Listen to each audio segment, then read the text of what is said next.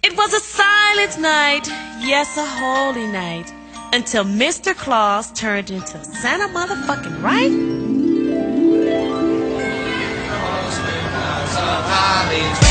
motherfucking Christmas. Merry motherfucking Christmas. Merry motherfucking Christmas. And have a fucked up New Year. Merry motherfucking Christmas. Merry motherfucking Christmas. Merry motherfucking Christmas. And have a fucked up New Year. Three cinephiles have come together to bring you strong opinions, controversial statements, epic battles, and plenty of fun. Introducing our host, the man who watches 52 movies a week, drinks 52 beers a movie, loves women but hates the woman. From the foreign land of Canada, our host, Mood 616. He is widely known as the man who talks too much. His worst enemies are Postmaster P and Pee Wee Herman. He said Hellraiser was overrated and Leprechaun Origins wouldn't suck. He's the full-blooded half-Mexican, JP. Finally, we have the man who doesn't talk enough. He is best friends with Sean S. Cunningham. His favorite horror movie is Gummo. He is your favorite Jew and mine, Jeremy. Together they are known for extending a helping hand to vampircons everywhere. They are the 22 shots of moods and horror. Yes, y'all, it's going down right now. Episode 126 of the 22 Shots of Moods and Horror podcast is coming at you live. I am your host, Krampus Moods. And of course, I've always got my two rare exports by my side. Double Shot J, also known as JP. And of course, we got NES Ruler 22, also known as Jeremy the Jew. What's going on, guys? I'm sorry the show sucked so much last week because I wasn't there. I'm sorry. I had to sync the show, you know? It actually was a pretty good show. And yeah, that's what everybody says. It seems like every show I'm not here, like fucking everybody says, like, oh, that's such a good show, like Hatchet 3 show. All the motherfuckers are talking about that shit. And I think Hatchet 3 is one of our best shows we've ever done. Or not Hatchet 3, Hatchet Trilogy. Yeah. For real. I think that makes sense. I think what was a little bit more surprising with the show was the fact that JP actually liked the Gene Roland films. All three of them. Yeah, he came in. That's why I wanted Jeremy to be there to see what he would have thought. You liked them? Yeah, liked all three of them. I think he's good. I even brought it up too. I said I wish that Jeremy was on the show because I wanted to hear his thoughts on these three. Because I even said that the one that you talked about wasn't exactly one of my favorite ones, but these three happen to be, three of the better ones. Mm-hmm. So it actually turned out it was pretty surprising in that aspect. So.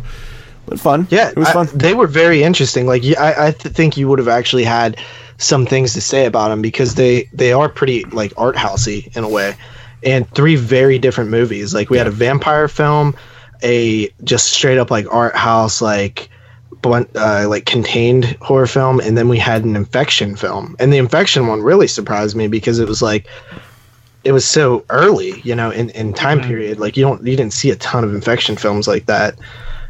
So yeah, it was really cool. I was super. Who would have thought you like them? I know. Yeah, I liked all three. All those months of bitching about doing it, and then he ends up actually liking the films. Oh, we were just joking around with you. You just we were kind of. But I mean, to be honest, I wasn't actually entirely sure if you were going to end up liking them or not. I thought maybe they might be a little bit too art housey or whatnot, but well, that's the thing though. Like a lot of people sometimes forget that I love art house movies. Like if you look at my top 10s from most years, usually like Neon Demon was my number 2 last year, which I know Jeremy's going to be reviewing tonight. It Follows. I wouldn't be surprised if my list this year had some art house on it too. I'm definitely not surprised. I know that it will. Yeah, that's not going to surprise me. That's not going to surprise me if you have art house films on your list this year. Because there's definitely a couple that you've talked about that I think are potential top 10ers. So, yeah, that seems to be kind of like, in my opinion, the year of art house. Yeah, the year of art house. There's been a lot of kind of films that are really, kind of treading the waters of, are they horror, are they not? I know we've had this conversation before, but it keeps getting brought up. I talk to people and it's like, was there actually any horror films this year? Like straight up horror films? Dude, I'm getting, the lists are starting to come into the email. the lists are starting to come into the email, man, and I've heard now a podcast do there with I think 4 different top 10 lists. Oh yeah. Plus I've heard, a little bit of reference to some other people's lists, and I'm saying I think this might be the most diverse list year ever. So and I brought that fact up, or that point, a couple weeks ago, didn't I? I said I think this year is going to have a lot of different types of top 10 lists, like more diverse than we've seen in the past years. I mean, there's always like maybe more than a handful of films you always see on people's lists from the previous years, but I think this one has the potential to be so many different types. So that was Shockwaves that you listened to, and there was 4 different lists on there, and they were quite diverse and different. Yeah, there were some films that kind of were across the board, stuff like It. Yeah.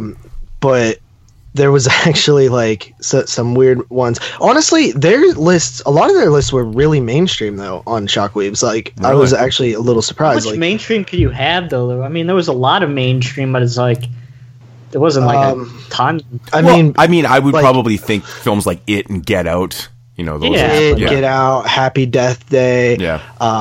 What was the other ones that were showing up? Annabelle Creation. Oh yeah. There was a handful of like mainstream films that were showing up on their list. There was a handful of art house one, a few that I actually haven't even seen yet. So I'll probably get those in just in case. I know that apparently over on the Exploding Heads show, they had. I'm not going to say anything because I don't know what they had, but apparently there was a pretty a kind of a shocker on one of their lists or something like that. So really excited to hear that show, which will be out before our show. Hopefully it's not Bye Bye Man. I can't imagine that it would be Bye Bye Man. I haven't seen Bye Bye Man on anybody's list yet. And that's good. Yeah, I mean, rightfully so. It's not a top 10 film. I just don't think it's a bottom 10 film either. But yeah, this is getting really exciting. And speaking of that, I would like everybody just to follow up here. Make sure you guys are sending us your top 10 list for the sort of tallied version of the top 10 list, the kind of like unanimous to type the top email 10 list. To the email. Yeah. We want to keep it organized this year because I think in past years it's been sent on Facebook, a whole pile of different social media outlets, and shit either gets lost. It's just hard to fucking keep track of. So email. Just this year, I don't have the time to go and find everything. But Jeremy, where can they send those to? If you like, you could send the 22 shots of Moods and Horror at gmail.com, and make sure you put in the subject line, please, Moods, don't edit me out of the show. Thank you. Yeah, and also, I did want to kind of just, so please send those, because it's fun reading them too, and also it's something we've been doing every year, so, why stop now? But there was actually, we got a couple of iTunes reviews the past couple weeks that we haven't had any in a long time, so I figured I would read those out like we used to. And we got 2 of them. One of them is from Don and Nelly. I guaranteed one of these are going to say something dickish about me. So get in mind. I will take that. I will take that bet. I will take that bet. So Don and Nelly says 5 stars, one of the best podcasts in the genre. Despite the silly title, which shouldn't put you off at all, this is one of the finest and most enjoyable podcasts on the genre out there. The long-form 4 to 5 hour shows flow smoothly as segments and discussion from JP, Jeremy, and Moods are engaging, hilarious, and well-researched. With tons of great content, plenty of laughs, and some engaging hosts, this deserves place among the feed of any type of horror fan. So thank you, Don and Ellie. We appreciate that. Former guest Don and Ellie gave us an iTunes review. Awesome. Yeah. And this one is from Bloody X Hands X. Fantastic. 5 stars. This was the interesting one. Oh. I was going to say that's it. No. This podcast is awesome. I stumbled onto Moods' YouTube channel several months ago and heard him mention he did a podcast on one of his Shelf by Shelf videos. Since then, I've listened to every episode in order and subscribed to all 3 of their YouTube channels. Moods is a great host and fountain of knowledge. JP is a fantastic podcaster and knows how to keep things moving. And despite how much crap he gets, Jeremy really knows his stuff and is the best YouTuber in my opinion. Really? Of the bunch. I was just gonna say that. Like, I'm kind of like done with YouTube. You know, I literally have like no interest to do YouTube anymore. Like that's why I haven't posted a video in a month because it's like I really don't care anymore. The best YouTuber? Yeah, out of us. Yeah, the best YouTuber of the bunch of us. Well, so we're chopped liver moods.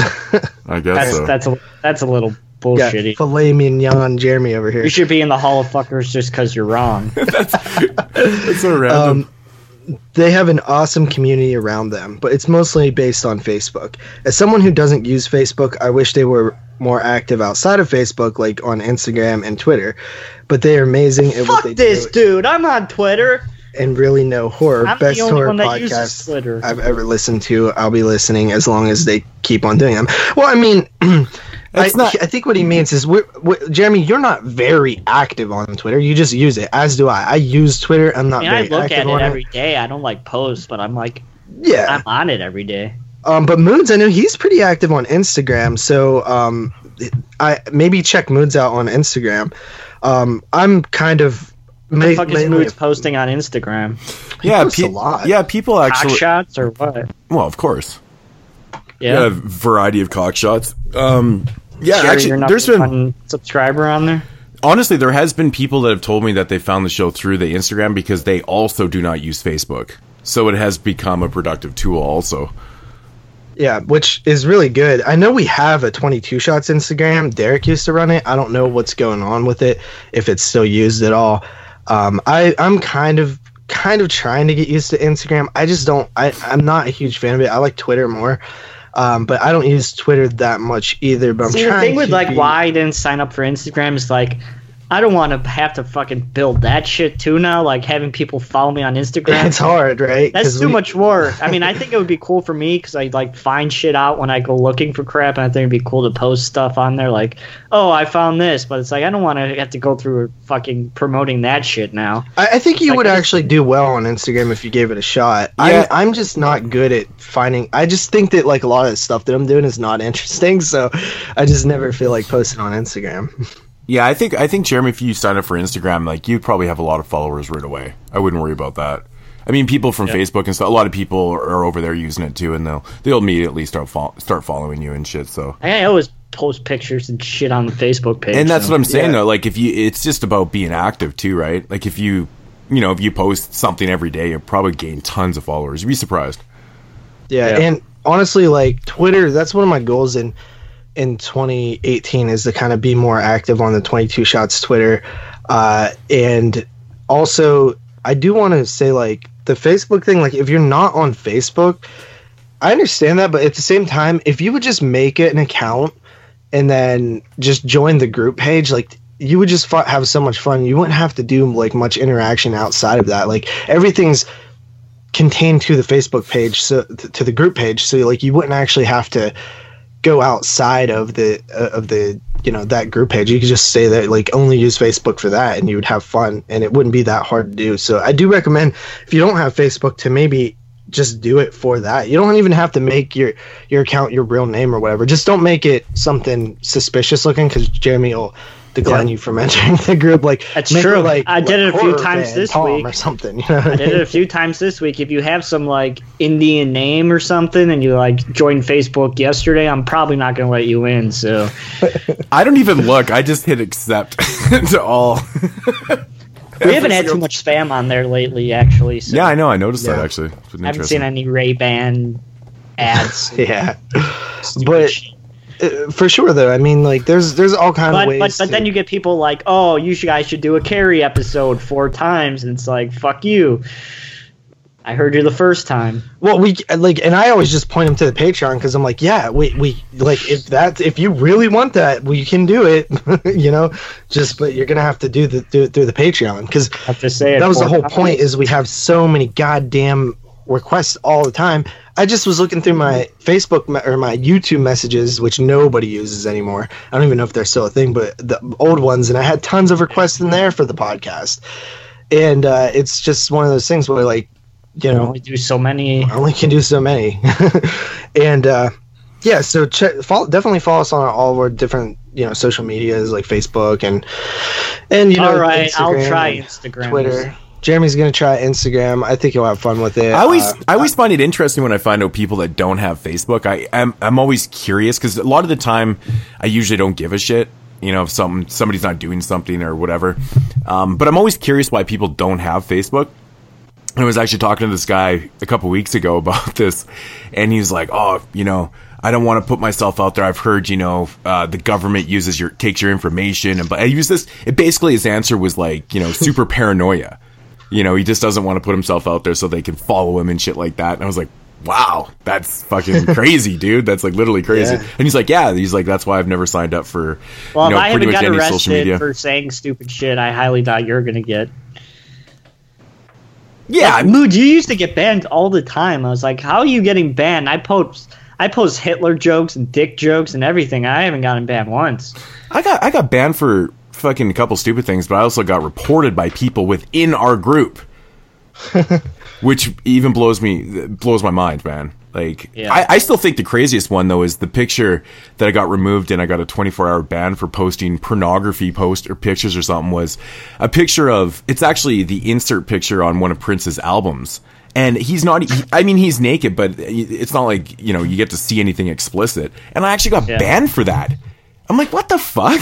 There's no nudity. I remember, in like, it. I posted like a picture of that all aboard the choo-choo train, and it was a fucking Auschwitz picture, like, like a year ago, and then like a month ago, I got like, oh, this photo was removed because of guidelines. It's like I posted that shit a year ago. That happened to me one time. I don't remember what the picture was, but it got removed, and it was like, I'm looking at the posting, and it was like from a year and a half ago. It's like, what? But are people just not doing their jobs and they're going through backloads of stuff and we got to remove that picture? That's too crazy. Dude, that Jupiter one from yesterday was fucking had me in stitches. Yeah. We should go to a gas planet, call it Jupiter. So one thing that I wanted to do here, guys, is we haven't done it yet. Is it my turn to give something away or yours, Jeremy? I gave away.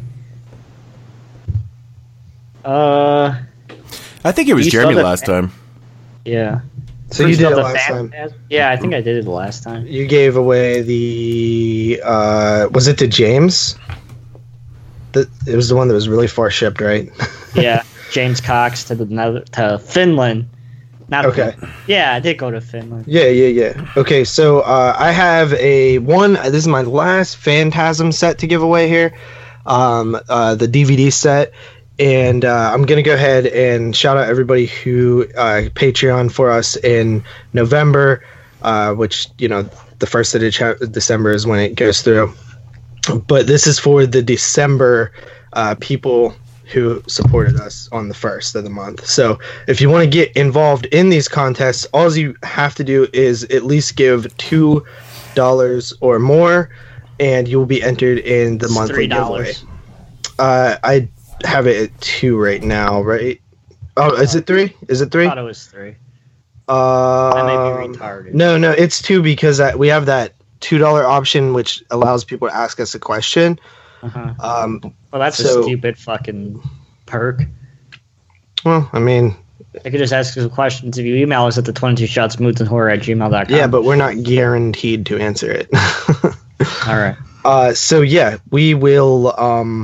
So if you support us for $2, it says $3. $3 contest. Yeah, entry. but I'm allowing the people who do the $2 one to. But nobody does the $2 one, so maybe more people fucking do it if you would fucking let them have prizes. Damn it. Yeah. So why the fuck not? So why don't you just get rid of the contest entry thing? Because it's like the $2 one gets it too. So it's like, what's the fucking point of having it? Yeah, I don't know. Okay, go ahead. Okay, well, as of right now, it doesn't matter because nobody's doing the $2 one. But yeah, so $3 plus or potentially $2, and you're entered. So that means that Derek Bourgeois, whatever his name is, Bergie. I don't even know. These are like one of our Bergie the Fergie. Sam Edwards, we got Matt Jonakowski, we have Michael Fisher, Mark Latham, Fan of Eli, James Caux, Rob Hankins, Edgar Sanchez, Trin, Kill the Cast, which is Jerry. Fucker. Yep.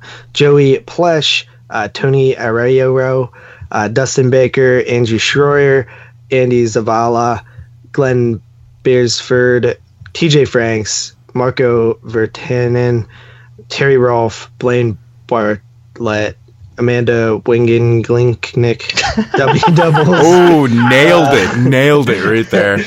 Michael Kemp, and Action Jack Man. Action So- Jack Man. I'm going to go ahead and hit the randomizer. So I have everybody in an order and random, and the winner is... Who is it? It is James TJ Cox. Franks. TJ Franks. I don't know who that is. Do you guys know who that is? Nope. No, I don't know who TJ Hooker is. Franks? He has been a Patreon for 2 months, and he won. So, boom. Awesome. He's under the $3 tier. No. Congratulations, which- TJ Thank Hooker. you, homie. That was a good investment because the Phantasm set is more than what you're... And he's probably Donate to us. located in Australia now. Please no. Hey, But then if you'll have to you go are, through you what are. I went through. Yeah. fuck that. It's funny. Fuck 2 that months shit, man. ago, I gave away a Phantasm set. Guess what? The person just got it like this week. So don't expect to get this anytime directly soon, especially with the posts like it is now. In fact, I'm probably going to wait till the beginning of the year to even send it. But yeah, you want it. You'll get it eventually. I promise. I'm always good on my contest sending outing. But it just takes me a while because these guys know my post office is closed like nonstop, and I don't feel like going to other towns to ship shit out. But yeah, so you guys keep supporting, and we love you guys for it. And we don't know what our next goal is to do. Maybe some T-shirts or something like that. But we'll talk about that in 2018. And the final thing that I wanted to bring up in this little housekeeping segment here, Jeremy, we had a little thing that happened last week. So Derek was on, and one of his what we watched was the Ju-On the Grudge, and he came in on that at like a 9.5 or something, I think it was. All right. So he came in at like a 9.5, and if that would make the Hall of Fame if you include Brandon's 8.5 and Dave Z's 10 out of 10. Get the fuck out of here. The question that we have... No, it's void. It's void, man. No. It has to be Sorry. one. It has to have one of us Well, hosts. why didn't you say that last week? You were like, oh, we'll let the people decide. No, well, I'm not letting the people decide. Well, like we're gonna have a I Hall of was Fame. thinking- It's gonna be like Derek, Brandon, and Dave Z. Fuck those dudes. Because I don't give a shit. I was actually thinking about this after the show, and I'm pretty fucking sure that we had this discussion. I don't know if it was on a show, or it was after or before or whatever, about this exact thing. And I'm pretty fucking sure that we came to the conclusion that that one of the us original must be involved. has to have one of the 3 ratings. Yeah. I'm positive, so that's why I was thinking about it. And I was, Agreed. Yeah, that was the only thing I was a little weird about, is because Derek was on the show as like a regular for a little while. Like, if it had happened when he was on the show as a regular, then maybe we would have allowed it. But because it happened when it's with us 3 hosts, I think probably not. Yeah, so I'm with that, actually, because I don't think that it should be able to get into the Hall of Fame without at least one of the main people on the show also being a part of it. Because there are films that only one of us are part of, but there are no films where none of us are part of. And that was the only one that had a potential. So I just wanted to make sure that we're doing that, because Rob sent me the ratings today. You motherfucker! You have aliens in the on the Hall of Fame, and it says JP Moods Christian. What about me, you fucking dickhead? Well, what was your rating? Oh, I don't know. Well, Christian probably would have voted higher than you. What kind of shit is that? Well, if it didn't make it when it was me, you, and Moods, and then Christian rated it higher, so it ended up making it. It's fucking stupid. Why? I think that's exactly how it went down. Yeah, it is. I remember it. But I rated that movie. Maybe not. I don't know. Yeah, I don't think I could bring myself to look at the Hall of Fame and see an entry in there that not one of us is on. That's just whack. That's bullshit. I already look at the Hall of Fame and I get mad that Hostel's not there. So maybe we didn't talk about it for 2 hours. Maybe me and Moods wouldn't be so asleep. Yeah, true. I did feel bad about that. Like, man, I just have too much information, but I didn't want to waste all the time. I'm joking. It was amazing. That sounded sarcastic, but okay. Well, a little bit. Anyways, is that it for housekeeping? Yeah, no more notes? that's it. No more notes? All right. Well, I guess we might as well move this along, get into some news. Sure, we got some of that. Is this Christmas? Is this Christmas news? This is Merry Ho Ho season. Yeah, it's our Christmas show, guys. We didn't even mention that. Fuck you guys.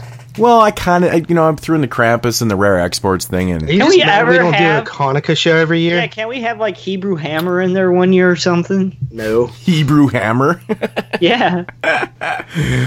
Oh shit, yeah, man. Every time I think of not? this season with Jeremy, I think of the Jew on Christmas song from South Park. Oh, Yeah. fuck yeah. But it's like, why So can we good. never have a Jewish horror movie? Why can't we do Big Bag Wolves? It comes from Israel. It's fucking Jewish enough. Yeah, well, if they actually start making true. some... Well, hey, we don't pick these. That's another reason why. I'm really surprised that there isn't, a straight up Jewish slasher film. Uh-huh. Like, I just can't believe that film has never been made. It's crazy. Yeah, fucking somebody makes a fucking If it movie. was a Jewish person killing Christians on Christmas, would that be bad? Let's do it. That would be fucking awesome and totally politically correct. Oh, dude, I was over in the horror cast group page recently, and the homie Walshy, he posted a post where Walshy Who the fuck is that? Oh yeah, totally Walshy, from man. the horror Yeah. cast. Yeah, from the Horror horror cast. cast. Yeah. Yeah, he's in our group. I'm antisocial, you know that. But dude, we literally sent an audio clip in for him last year. You guys, Jesus. I saw. But yeah, he posted something along the lines of like how he like doesn't like Christmas horror at all. Yeah. Did you see that post? Yeah, I did, man. And I was like, okay. I don't think I commented on it. But anyways, I was just shocked. It's very rare Because that everybody in the comments was like, "Oh, you're crazy," and he was like, Yeah. "Yes, I'm in the minority here." So I don't remember. Did it say specifically he didn't like Christmas horror or just holiday horror in general? Christmas, because he just, it's probably stemming from some sort of religious nature or something like that. I would say, because it seemed like he was, it was like more that he just liked Christmas being good and really didn't see the point of making it like about killing and shit. I didn't scan through the comments and stuff, but like, did he mention the films that he does not care for? So he's not a fan of Black Christmas or Silent Night, like Deadly Silent Night. Night, Deadly Night, and stuff like that. But he does like Krampus, I think. Oh, for fuck's sakes! What his favorite part is the goddamn stupid ass gingerbread.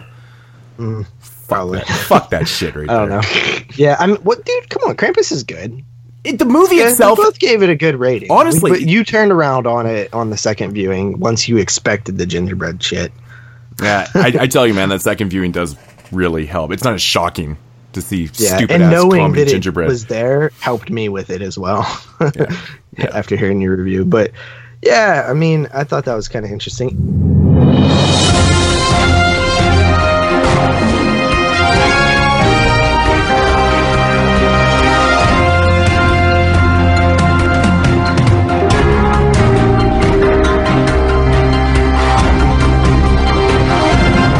We'll do it live. Okay. We'll do it live. Fuck it.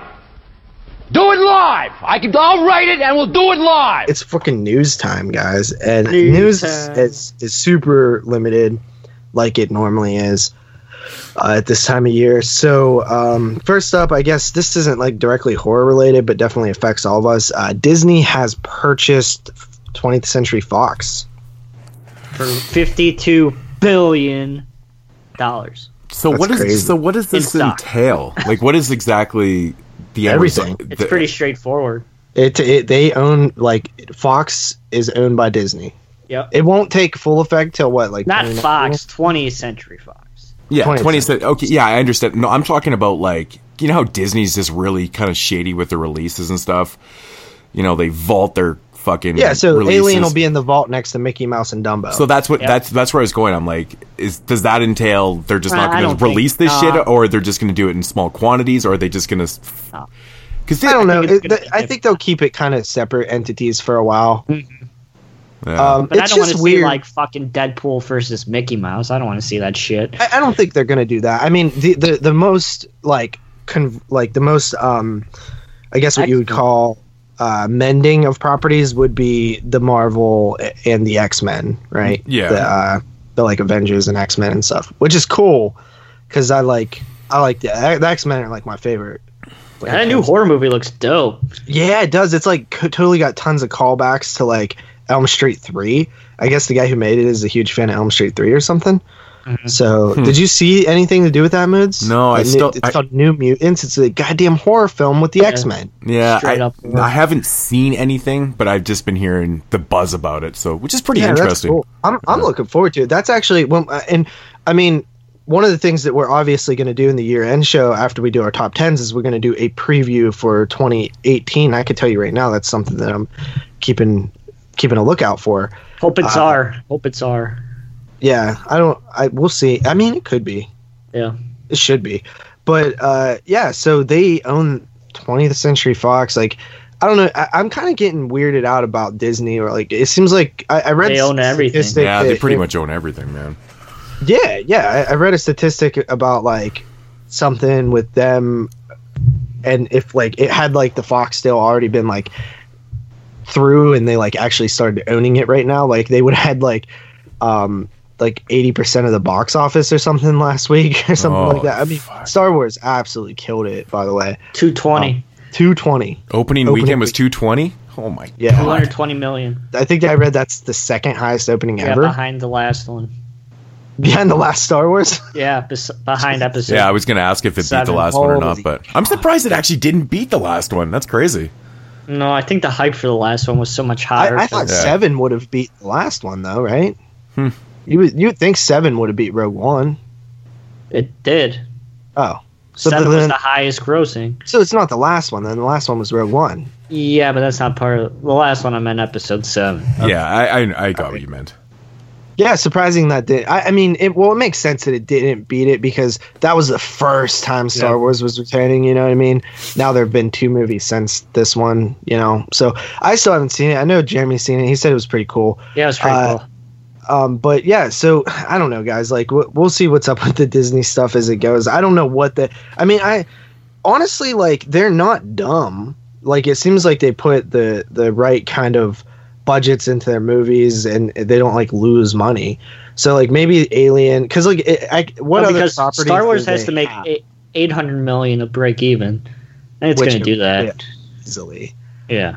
What do you think about like what other properties that are horror does 20th Century Fox own? Like Alien. The Fly or something?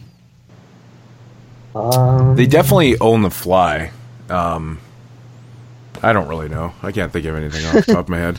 I'm sure they're not like known as like a horror studio. Like when you think about it.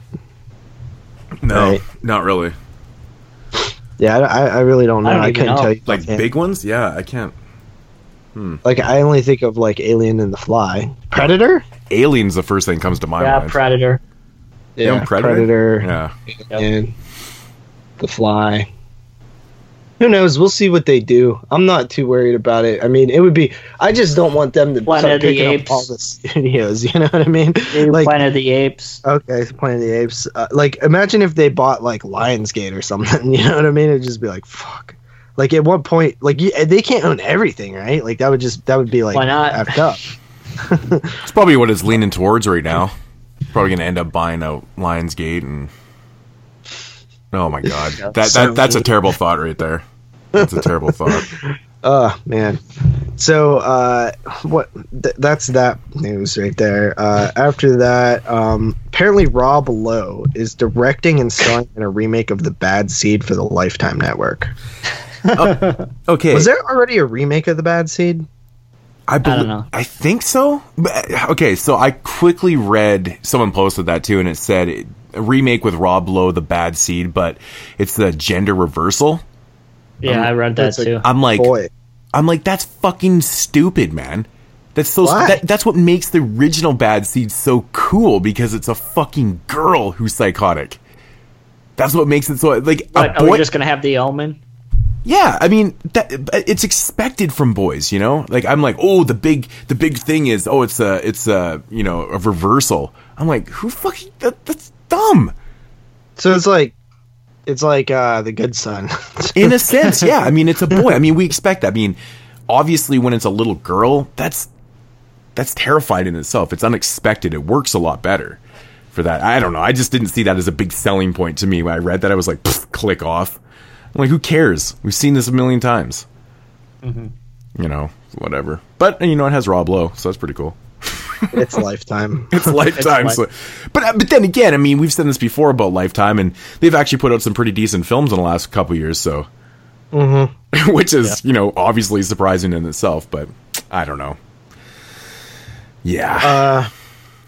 After that, we have a documentary called Haunters, The Art of Scare is headed to Netflix.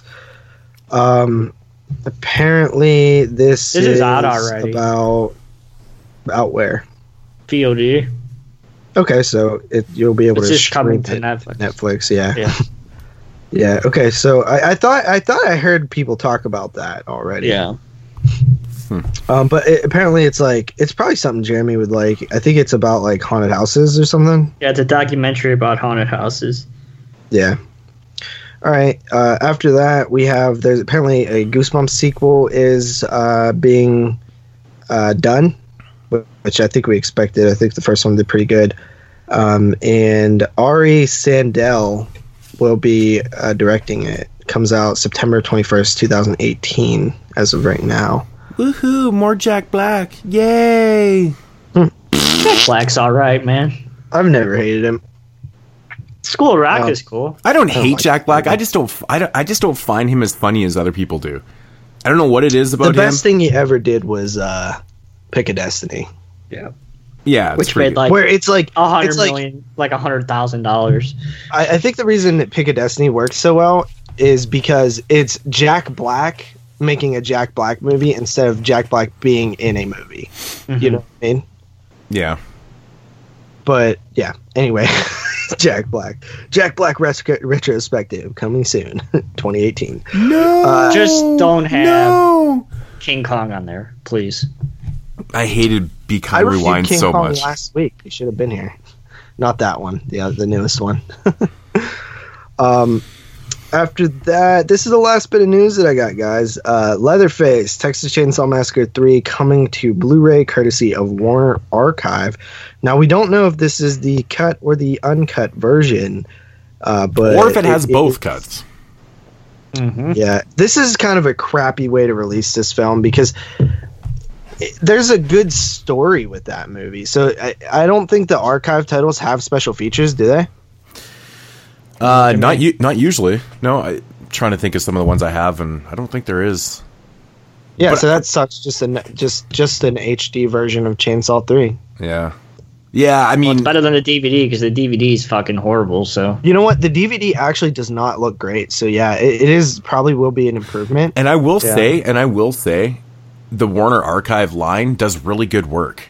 Like some of their DVDs and shit they're actually pressed discs on the Blu-rays as well. The Blu-rays are actually pressed, yeah. But like even some of the transfers that they've done for the DVDs have been really good. I think I only own a couple of Blu-rays, but they do good work. It's too bad they don't do features and shit like that. But especially for a film like Leatherface, because the story behind it is a lot more entertaining than the film itself, which we've recently talked about, and I really do not like Leatherface all that much, man. It's pretty shitty. Yeah, But- we were all surprised that we didn't like it that much. But I would like to see a full-on documentary about it, and you know, the making, like, just have more info about it, because you know, Yeah, even a commentary, even like a new commentary. yeah, definitely more entertaining than the film. I don't know. Did you guys see any other news? That's all I have. Let's see. Net neutrality. Ooh, god damn. You know, I was passing this off as kind of fucking internet bullshit there for a while. You know, people were kind of buzzing around the idea of this net neutrality bullshit, and I was like, and then it became like real. I was like, It's real. I was like, holy fuck it. I mean, that's actually quite scary for you guys, I guess. I'm not really sure entirely how this fully works, but I mean, I'm assuming it's, you know, it's contained to the So United let's say States. I have Comcast. Comcast could be like, oh, I could slow down Netflix because we have a Partnership on-demand with Hulu. streaming. Yeah, so I could slow down Netflix unless you pay more money, and if you pay more money, then I'll bump up your speeds back to what Netflix was when this shit wasn't around. So, and what's gonna? It's not like the second that this would fail in courts or whatever.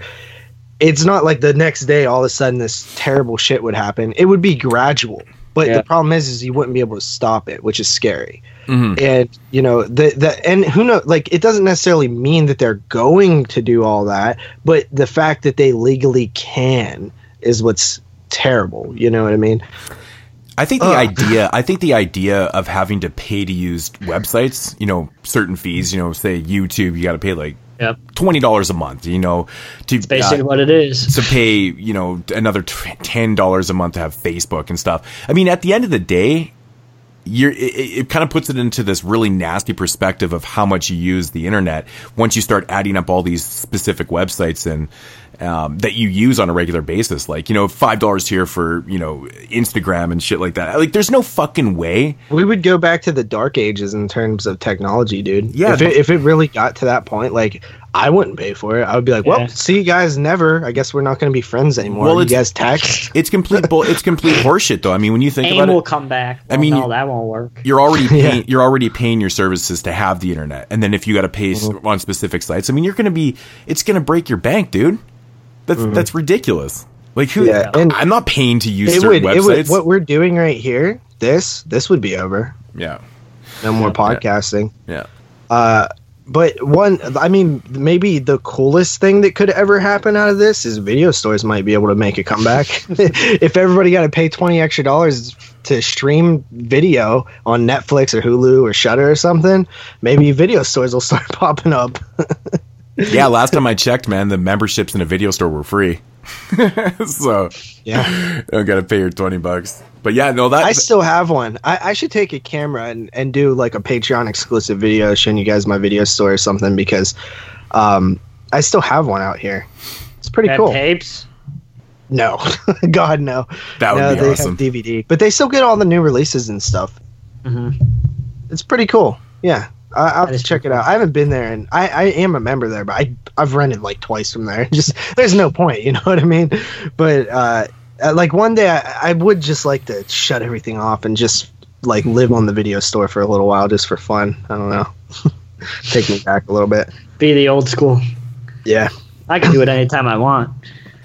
Yeah, well, I mean, we have the Family you know, videos. the family videos are on here too. I think we actually have a couple. We only have one that's like close to us, but you know, there's a few more in driving distance. You know, not good to like rent from, because there would be no point to drive all the way back there. But like to buy stuff, but the one that I'm talking about is a mom and pop. Mom and pop. Yeah. Yeah, I have a mom and pop that still exists. So that's pretty cool. that is super rare. Super rare. Well, one of the reasons is they don't only do that. They also have like tanning beds. And Oh, of course. Yeah, of course. They like, you can pay your like electric bill there. They actually have a adult section, like an adult shop inside, like behind a curtain that you go in there and buy like dildos and stuff. So like, I've never been back there, but you know. But he knows that they carry the Carly black fist. You know, they got a black Yeah. fist, and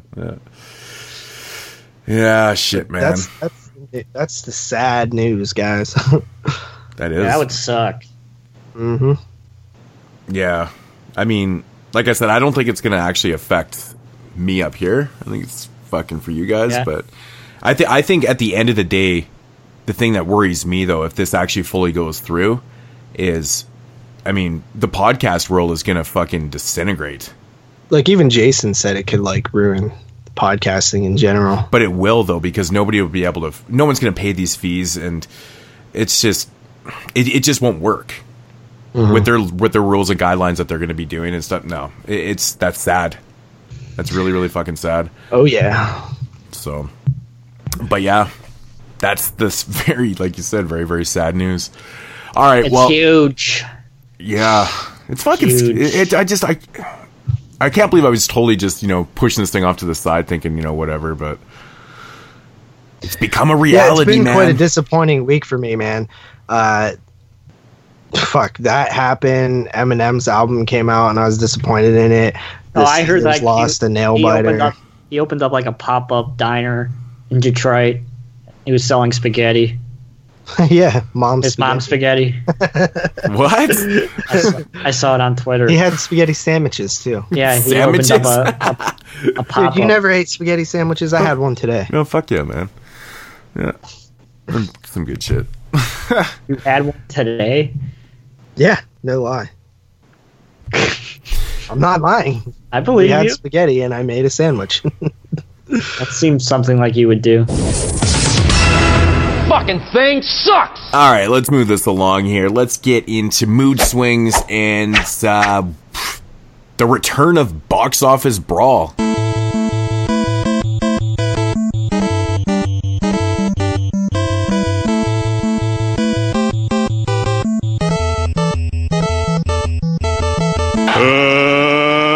Let's get ready to rumble! We actually have a Box Office Brawl to do this week.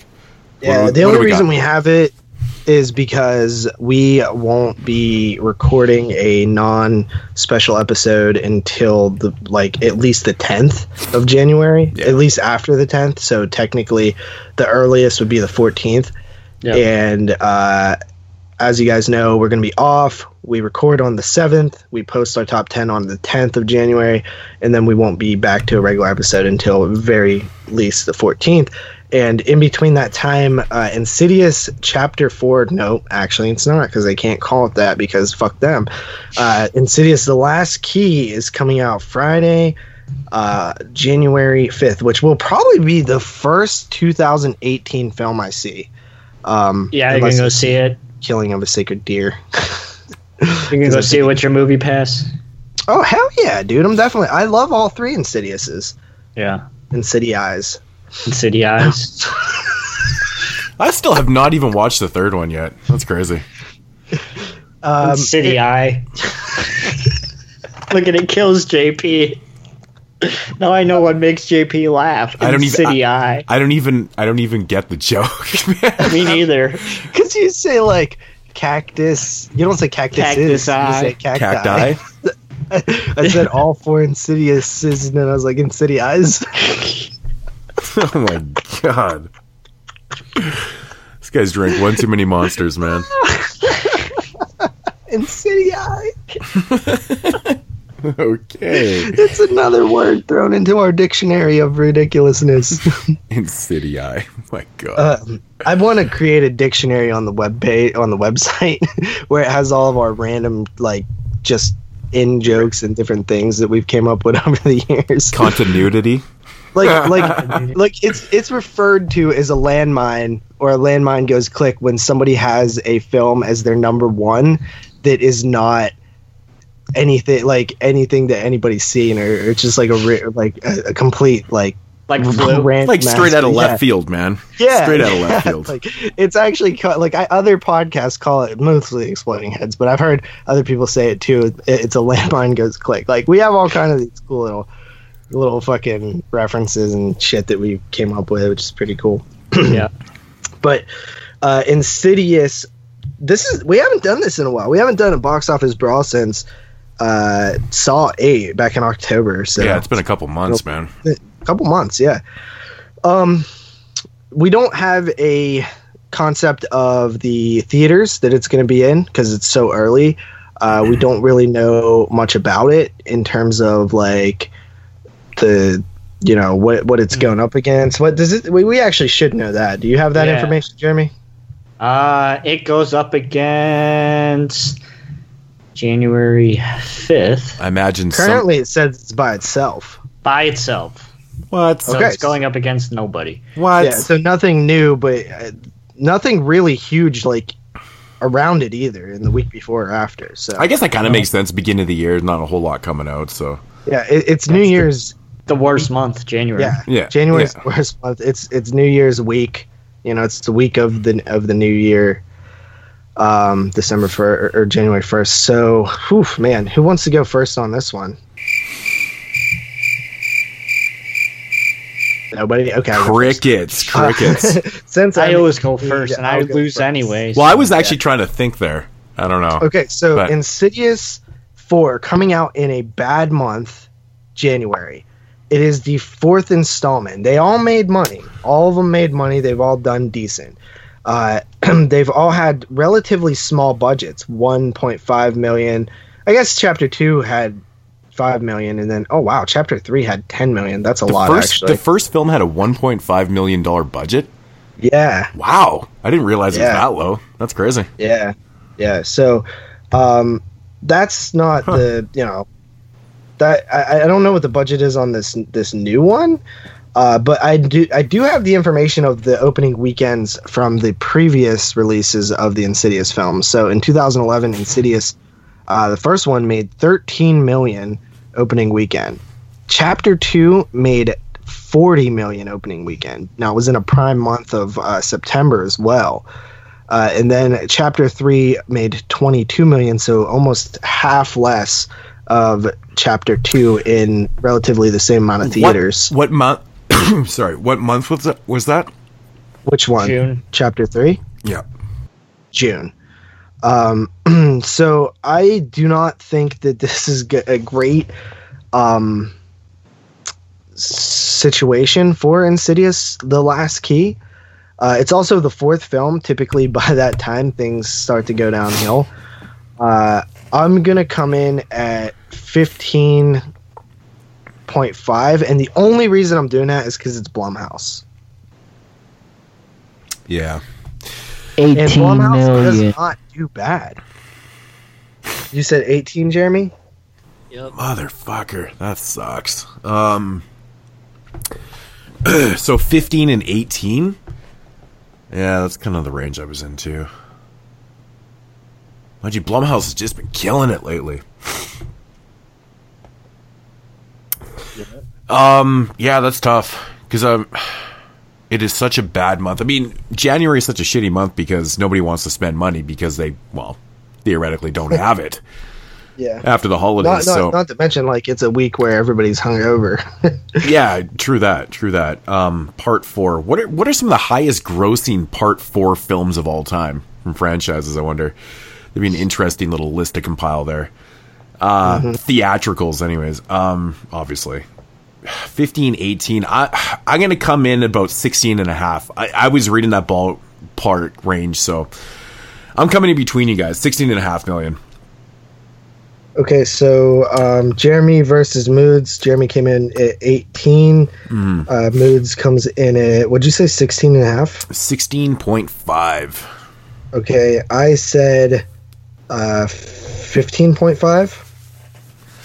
I think you said 15. I said 15.5. Did he? He said 5.5. And me versus Jeremy would be, he said Jeremy 18. versus Jeremy? Me versus Jeremy. You said Jeremy. He said versus 18. Jeremy. And then Moods versus me. Moods says 18 or 16.5. Yeah. I say 15.5. So I'm actually very happy at where you guys came up because I was hoping to be the lowest just in case it disappoints. I think that I'm actually very confident that I'm going to win this one. So you actually think it's going to do lower than what you predicted? Yes, probably. Either right where I'm at or lower. You know, it's a tough call, man. You know, being a Part 4, the time it's coming out, yeah, it's I mean, it could be surprising and do well, or it could do the complete opposite, or in your case, exactly what you thought. So I don't know. I won't be surprised if it comes under 15 or if it goes over 18 and finishes like 19, 20 or something like that. I mean, still wouldn't shock me. Yeah. It's Insidious. We'll I think see. people still dig these films. I for do. the most part. I like all so, three of them. Yeah. I got to see the third one. I should probably watch that before. Yeah. Who knows? I probably won't even get in the cinema anyways, so fuck, whatever. You know, the joys of living here. But yeah, that's Box Office Brawl. Oh, Ding. one other thing. I just want to shout this out there real quick. There is actually anybody in the Pittsburgh area. They're doing a John Carpenter Film Fest at the Hollywood Theater. They're showing Dark Star, The Thing, Prince of Darkness, and They Live. It's $30 for all 4 films, or you can just go see whatever one you want for $10. And I just thought that was really cool. And apparently, there's going to be some in January. They're doing Jania Scary, so there should probably be some more horror films hitting the Hollywood at that time too. So, Man, I know there are a few people that listen that are from the area. It's pretty fucking cool, man. Wouldn't that be super cool to watch those films on the big screen and then have John Carpenter off to the side actually playing the scores live? Oh man, that would be insane. Yeah, Wouldn't that be fucking cool? That would be insane. Yeah, that would be cool. Also, apparently, like Rob G from Blumhouse and Shockwaves, apparently they're doing some kind of like tour thing or something, and they're actually coming to the Hollywood at some point. I don't know what it is, if it's old films, new films, like indie stuff. It's like it's like a Dread Central Presents thing or something. They're coming around to different locations, and I feel like it's new movies, like indie flicks or something. I don't know when it's happening, but I seen that he posted that, and so that's kind of interesting. I think we talked about that news that they were starting up like a label or something. Yeah, but I didn't know it was like with theatrical like films. So that's all. They're coming to the Hollywood, so that's pretty cool. I'm pretty excited about that. Whenever I find out more information about it. So what's the cost on that weekend pass? Or $30 if you were listening. So under $10 per film, like $7.50 or something. It's not too bad. It's pretty good. Yeah. I'm gonna try to go to it. It's in February. I think it's like the first or second week of February. Just hoping to. I don't know. Sometimes sitting that long, it scares me a little bit. Oh, come on, man. I've done 24 hours every year, bro. I'm actually gonna try to. I want to have that happen at that theater. Like, it would be the perfect theater for it. Like, I don't know who I have to talk to, but like, I need to show them evidence of the success of the Music Box doing that. Yeah. Oh yeah, it's huge. It would be super cool to have that in this area. You know what I mean? Something like that. Because I've seen other places do the 24-hour things too, but it's like few and far between. Yeah. What are the seats like in your cinema? The only thing is, how is yours big, Jeremy? My theater? Yeah. Is there a lot of seats in there? It's like 200, 250. What kind of seats do you have? Is it like the really they're big classic? Well, this was like an actual like theater for like a stage theater before. It has like balcony and stuff. So like it, it's an old theater. So like I think it has a lot of seats. I don't know if it has 200 though. That seems like a lot. I'll have to find that out at some point. Mm-hmm. Nice! They're showing Wild Beasts. I hate the fucking seats in our cinemas, man. Like, I mean, any film that's over 2 hours, man, you're struggling to get through it.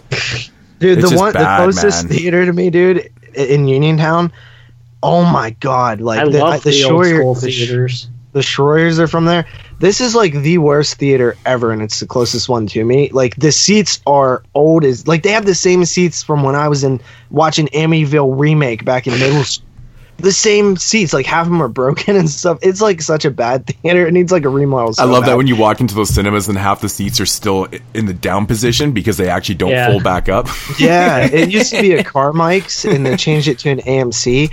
It is so bad, but at the same time, I have so many other great theaters in driving distance too. Like, we have the Luxury with the recliners. We have the Hollywood, which is comfortable. I hate that shit. I like the old school. Give me the shitty seats. Oh, no. Dude, I can't do it. It sucks, man. Listen, dude, I watched goddamn Hard on the ass. Dark Tower, and It Comes at Night. No, I actually was in the good theater for that. I did another double feature. It was the Mummy and It Comes at Night, I think. I can't remember. I did a double feature at the Uniontown Theater, and it sucked so bad. It was like so. But yeah. Anyway, I love those cinemas, man, that have that like really awesome stadium seating, and they're like almost like recliners. The seats are so high, you have like headrests and shit. Oh, those are the fucking bomb, dude. AMC Uniontown 6. Yeah. All right, let's see if I can find some photos of this mofo. And it's barely like an incline too. Like, so like Modes was talking like the incline, like it's not an incline at all, really, man. Nah, shitty. That's crazy. All right. Well, that is, again, Box Office Brawl. 22 shots. Let's get into some dead mail. You've got mail. No releases? No. This whole month has been a fucking write-off. There's Hell Knight is okay. Yeah, I mean, there's a couple, but I mean, you know, there's nothing too notable. Dead mail. Digging into Fangoria's library. We're going to be looking in an issue that has Get Infected. It's 28 days later. So they say infected. So I don't know. Maybe they say they are zombies. Who knows? Terminator 3, The Hulk, Exorcist: The Beginning, The Eye, and Wrong Turn 1. The first one. All right, and this is from June 2003, issue number 223. All right, this note comes from Andrew Cash, and he writes, I'm absolutely appalled by the treatment of Asian cinema in the U.S. Hollywood has practically killed the Hong Kong film industry by buying up and wasting all its talent, John Woo, Jackie Chan, etc., while sending hacked-up versions of their films direct to video. Thanks, Miramax. Japan has to be the best producer of contemporary horror, but brilliant films like Pulse, Cure, and Dark Water are bought up the second they're finished and denied U.S. distribution in favor of the remake Chop Block. And thanks to this golden age of commercialized censorship, important controversial films like Battle Royale and Ichi the Killer and Suicide Club won't ever see the light of distribution, while any guinea pig could be easily purchased at Best Buy. Even Godzilla movies don't get released here anymore. The few fortunate films that see a stateside release get shoddy treatments at best. DreamWorks dumped the original Ringu onto an overpriced no-frills disc or bargain bin quality box art and serial publicity in order to make a quick buck off diehard fans without overshadowing their tepid remake. Needless to say, this is a sad time for Asian film lovers. Sure, we get an occasional Tasuke Miike movie via a Fendura or Media Blasters, but it still isn't enough. After all, every anime is brought over here, so why can't I find a single film by late Kinjay Fukusawa? An entire world of bold cinema is going right over the heels of distributors and audiences. Anchor Bay and Blue Underground have certainly been doing justice to local and European genre fare, so why don't they take notice? These films deserve to be seen. Yeah, that's an article. That's a letter of the time, because more or less everything kind of gets released now. You know, anything worth a damn. Like, there's a couple in limbo still every once in a while, but like even the movies that he mentioned are all have multiple releases over here now, like Pulse and stuff like that. That was the start of it. I mean, he mentioned Media Blasters, and they have their Asian line and stuff, and essentially all those films ended up getting released by who he actually mentioned. You know, is that the Tartan line? No, not the Tartan line. I mean, yeah, well, that line there too, man. They fucking end up releasing like everything. A lot. But yeah, like, I mean, this of the times, 2003, it was kind of the start of it. But yeah, all those Asian films, like he mentioned Ichi the Killer, it came out shortly after that. his first edition on DVD and stuff. So Yeah. I just kind of missed that, but yeah.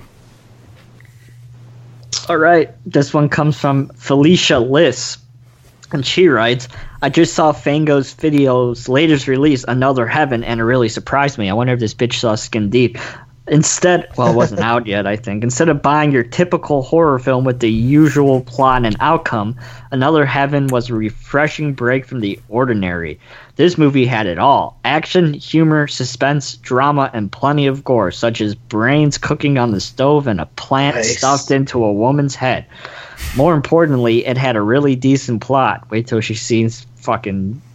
Never mind. Rather than sitting through the entire movie already knowing what was going to happen, Another Heaven had me guessing until the end. It's nice to know that there are still gifted, talented directors out there who could come up with original material. From a fucking Fangoria movie, what the hell is this bitch talking about? Well, there were some good ones. I mean, Skin Deep definitely is not one of them. I haven't seen this one. I've yet to see a great Fangoria Presents film. Yeah, I mean, I wouldn't say, there's probably not too many great ones, but Dead Meat's a good one, though. Then again, I haven't seen a ton. I've only seen about 8. You know what one was good? Hunger. Hunger was one of the better ones from that line that they put out that year. It was like 7 or 8 of them. That Pig Hunt, Fragile, Roadkill. Yeah. Yep. I remember those. Okay. Last one, short. This one comes from Sam Patchen, and he writes, I don't understand why Fango wastes article space on low-budget crap like Scarecrow. After seeing this, I regret not having picked up Made in Manhattan. Horrible production values, and even worse script, most likely assembled by the filmmaker's local special ed class, and a whole cast of terrible actors make this film. That was fucking mean, man. A whole cast of terrible actors make this film not only bad, but aggravating to watch. The only saving grace is gorgeous, talented B-movie good goddess Tiffany Shepis. Yes. Shepis. Whose performance is the sole reason not to tear the tape from the VCR, set it aflame, and dance around it in an evil spite jig. Indeed, every low-budget horror flick she's been in seems to have been better because of her, case in point, Death Factory. Her performance as the deceased creature encompasses both menace and beauty, but any intelligence is lost in Scarecrows as the title creature flips and quips to his victims, Freddy's style, before lopping badly made severed heads off. Although I will give Anthony Ferrante's FX team props for a well-made creature costume, no matter how good the monster looks, it can't save a movie doomed from the beginning due to a terrible production team that just churned this out with the worst possible taste that even stoners would hate. Special assembled by the special ed class. Fuck, that was funny, man. That was fucking funny, man, and very, very mean. Yeah, Scarecrow sucks, man. It's crazy. They actually made 3 of those films too.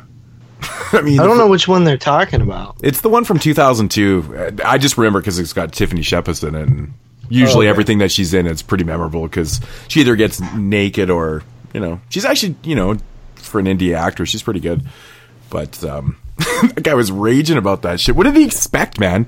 I mean, let's face it. How many great Scarecrow films are actually out there? I mean, Dark Knight of the Scarecrow. I mean, fucking Scarecrows. Scarecrows. Like, those are like the two. Those are like legitimately great Scarecrow films. That's pretty fucking pathetic. And I think we've talked about this before. This is one subgenre that has been just. I mean, I wouldn't say neglected over the years. There's not a whole pile of Scarecrow films, but man, they really lacked any even good ones. Right now, from it's called Scarecrow, and it's from.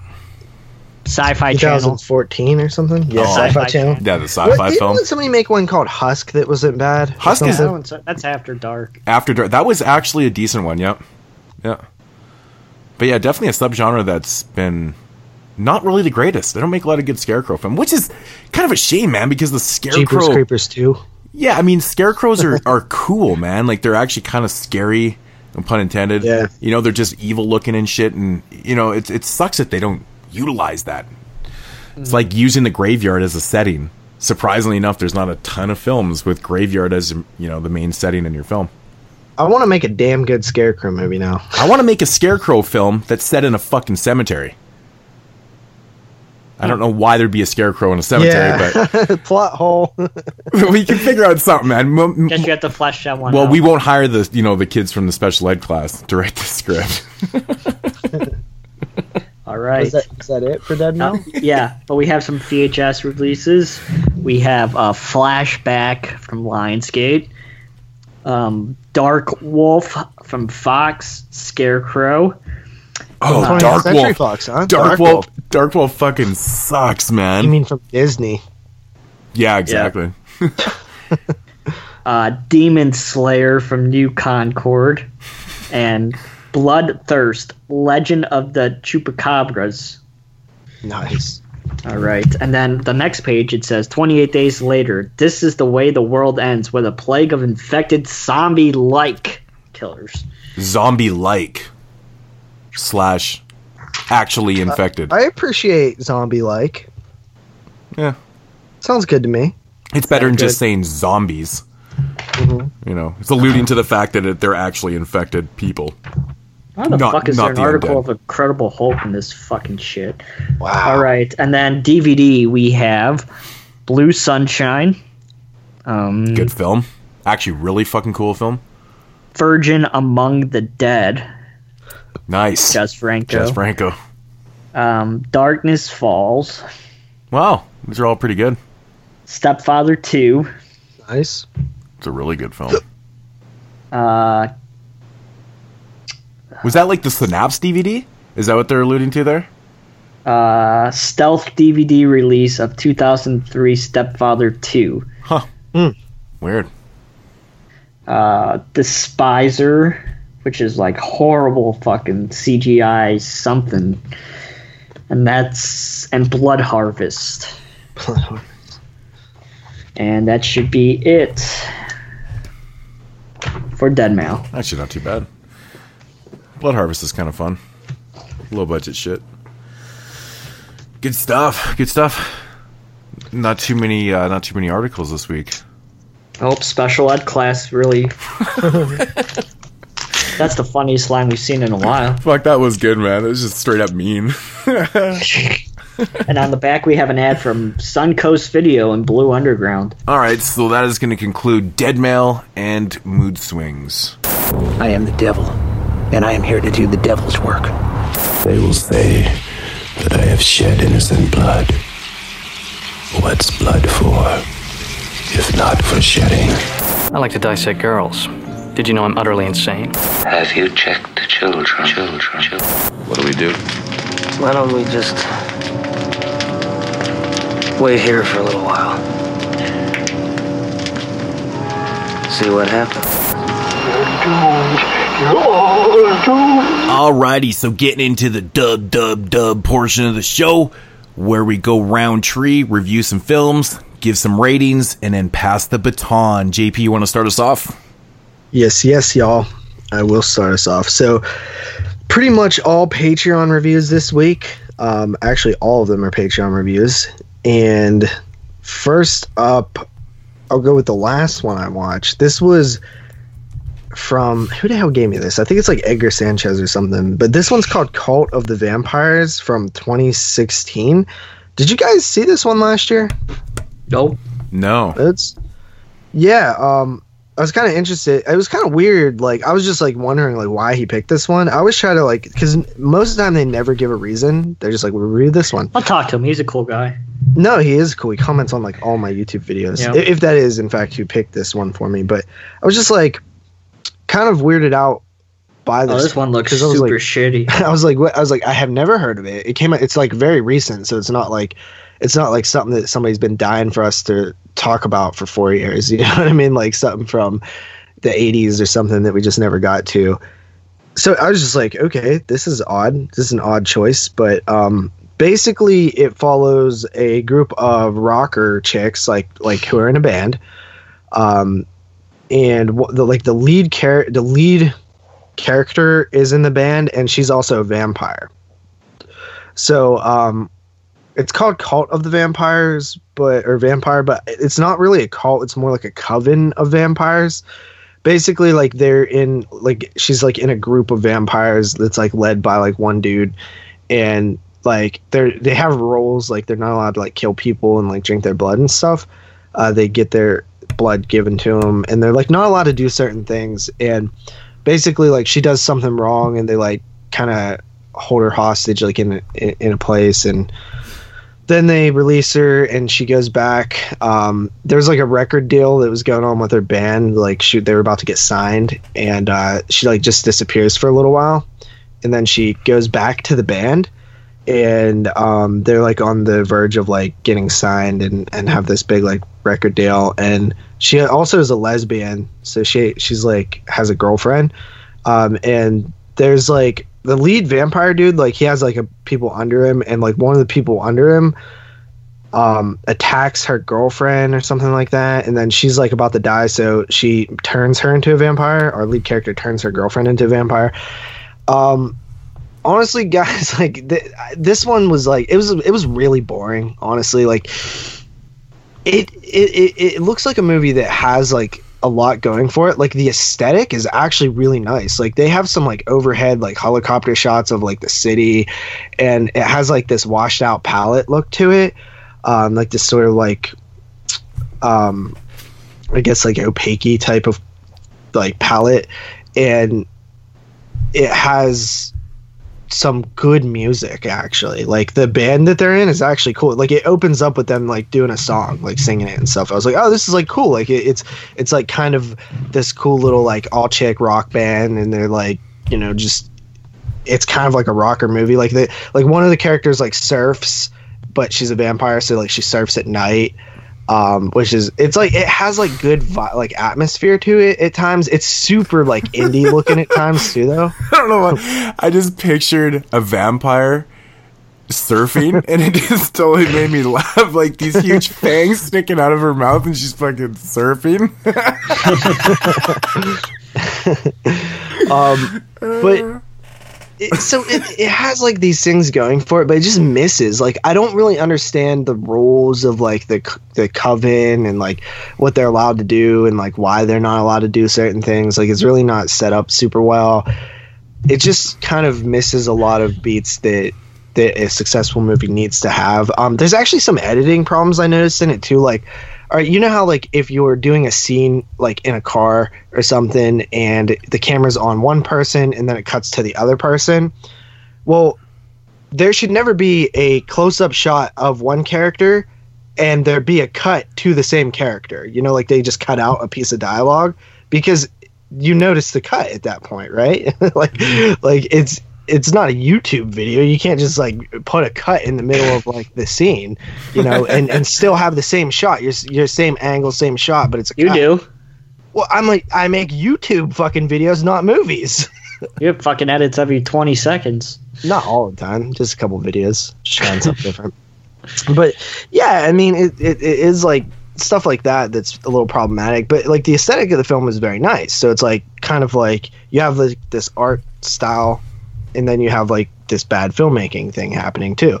So it's like very conflicting. I wanted to like it. Like I was watching it. I was like, oh, this could totally be cool. Like I would like to spend time in this world of this rock band who is, you know, like low level, and them trying to make it. And oh yeah, the lead singer or whatever happens to be a vampire, or the lead guitarist or whatever, and she's a lesbian and has a girlfriend, and she's in this like coven of vampire thing. Like it sounds like good on paper. Like there's certain things about it that are cool, but for the most part it just kind of fails on most levels of actual being a good film. So I'm gonna come in like just a tad above average, because I do think that there were enough things there to kind of make you want to be in that world, but it just kind of it's like you wanted it to be good, you know what I mean? But it's boring a lot of times too. Like there was just scenes that were cool. So I'll come in at 5.5 out of 10. That's the word you just don't want to hear. Is boring? Boring. Yeah. Yep, that's for sure. Nothing's worse than that. Well, I couldn't even find this movie. Turns out you can rent it on Amazon for $6. Well, it's probably that's crazy. $6, and it came out last year. Everything's $6. I had to rent freaking Grapes of Death. But this fucking Shudder. $6 to rent. Yeah, that's great. And it came out in 2016. I never even heard of that one. No, I didn't either. I guess that's one good thing. It only was an hour and 17 minutes. Oh, that's good. Wow. Yeah. It's pretty short. Yep. Coolio. Cool, man. All right, so first up here is a film that says it's from 2016. It's a 2017 release, though, and it is the Aussie film titled Hounds of Love. This is one that I wanted to check out because it was an Aussie film, and I'm a really big fan of Aussie cinema. Jason was really high on this one. I believe he told me if there was one movie that I think he's seen it at a festival, and he's like, out of all the movies I watched, this was probably the best one. I think it was that one. I'm not sure, but he definitely told me that this one. Killing of the Sacred Deer was the best. That might have been what it was, but I think he recommended this one still. Yeah, I've seen this one on a couple people's lists, like, to check out. You got to kind of check out this one for 2017. So I was like, not a problem. I mean, I was already interested in the fact that it was an Aussie film. So, but it's got a really basic setup to it. It's, follows the main character, Vicky. She basically gets abducted by this couple by the names of John and Evelyn, and they essentially, this is what they do. They abduct, teenage girls, have their way with them, and murder them. They're just a serial killing couple. So this is what happens to Vicky. She is staying with her mom for the weekend. Her parents have split. Her dad's like a really rich surgeon, and her mom is kind of just left the family. Like, she just didn't want to be part of that rich type thing. And she lives in this like really kind of low rent, just kind of really downbeat shitty type area and stuff. And she's just kind of left her whole life behind. And Vicky really resents her mother for that and stuff. And this one specific night, her mom says to her, she's like, "Nope, you're not going out. You're staying in, doing your studies and shit." Of course, Vicky doesn't listen, and she gets abducted. Hence the rest of our film. So my thoughts on this one, wow. Wow. This is an amazing movie. Amazing. Like, I was fucking taken back by this on so many different levels. It's such a beautiful film. It's shot amazing. Like, the cinematography in this film is fantastic, man. It's set in 1987, which is kind of interesting, and in this kind of low rent type area. And I really like how they set this up because, even though it's set in 1987, it doesn't keep reminding you that it's from the 80s. It's not very flashy. It's very kind of downbeat, late 80s type vibe to it and shit. I really liked the aesthetic of the film. It was fantastically done. But right away in this film, what you get is, with such a basic setup, you kind of feel like this one could go one way or the other, be very almost too basic, but you get a very complex film. The character development with all three of the main characters here, with Vicky and of course the couple, is perplexing. The amount of in-depth character study that we get here with all these characters. I mean, we get into Vicky's psyche with her family and stuff, and then the wife Evelyn. She's like a very paranoid type wife. She's involved with her husband, John, who's doing all the serial killing and stuff, but she right away is like very jealous of Vicky. So there's this whole dynamic between this couple and Vicky and all this kind of psychological things that are happening and stuff. Man, the character development is developed so well in this film. I was just taken right back, but it doesn't take anything away from the pacing of this one too. It's got this very suspenseful, just like heartfelt driven type film. You really feel the pain of Vicky in this movie as she's being subjected to this type of brutalness by this couple. Again, the dynamics are really interesting too, because John is portrayed as this straight up, just heartless serial killer. There's scenes of him where he's taking bodies out to the, to the forest and burying them, and he's got no emotion and stuff like that. But he actually becomes kind of emotionally attached to Vicky, which, kind of creates this whole dynamic between Vicky and the wife and stuff, which is really interesting how that kind of plays out towards the end of the film too.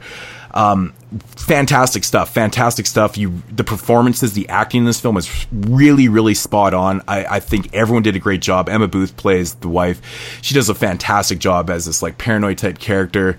And they really kind of downplayed her look too. They made her look so shoddy and shitty in this film. I really enjoyed that. But, again, going back to the aesthetic, man, what a beautiful ass film. The transitions in this one are very kind of artsy. There's, the transitions, they were so interesting how they did them. It was very art house and long transitions and shit.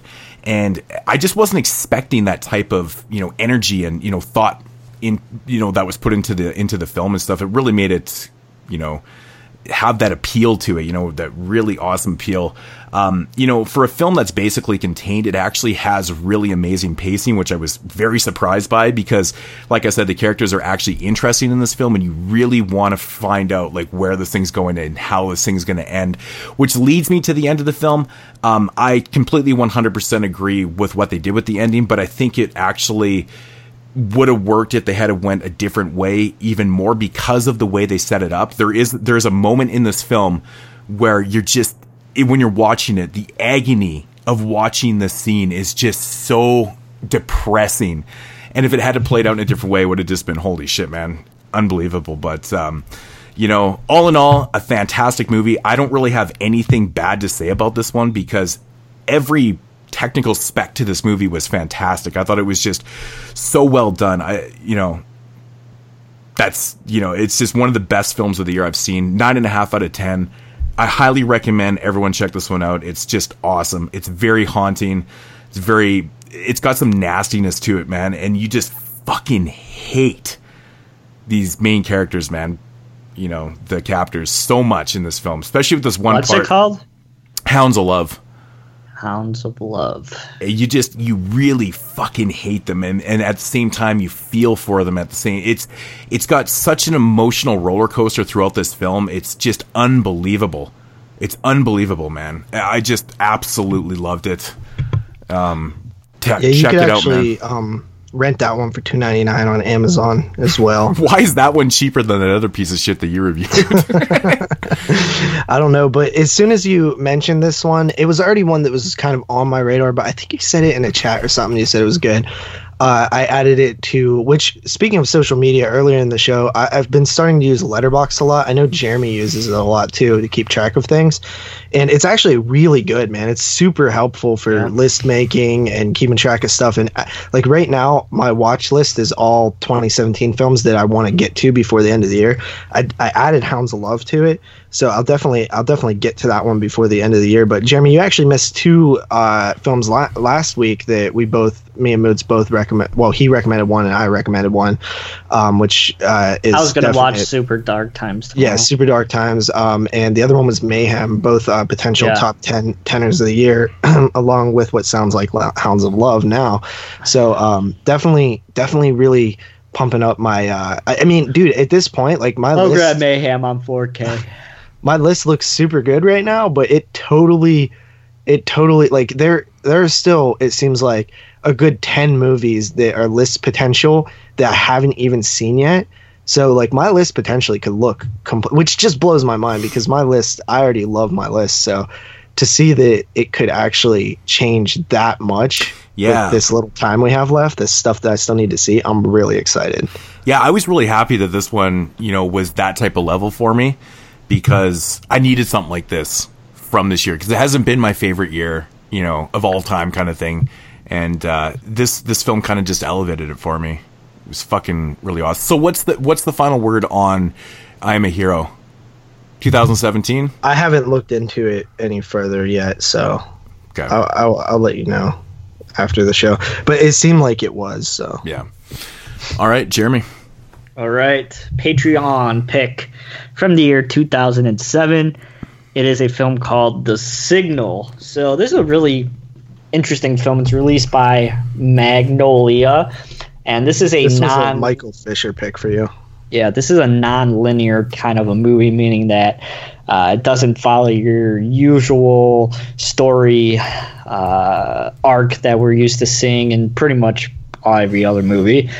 It's kind of like an anthology. It all takes place in the same world, but it's broken up into 3 different kind of segments, each one directed by a different director, but all of them includes the same character and things like that. But it's very interesting the way that it's pieced together. So we follow our 2 main characters, Maya and her boyfriend / mistress, Max, and they are fooling around one night, and there is a bunch of static going on their phones, and they don't know. They just assume that it's nothing, and they head home, and Maya confronts her husband, Clark, who, of course, probably suspects something's going on between the two, and there's a lot of commotion going on outside.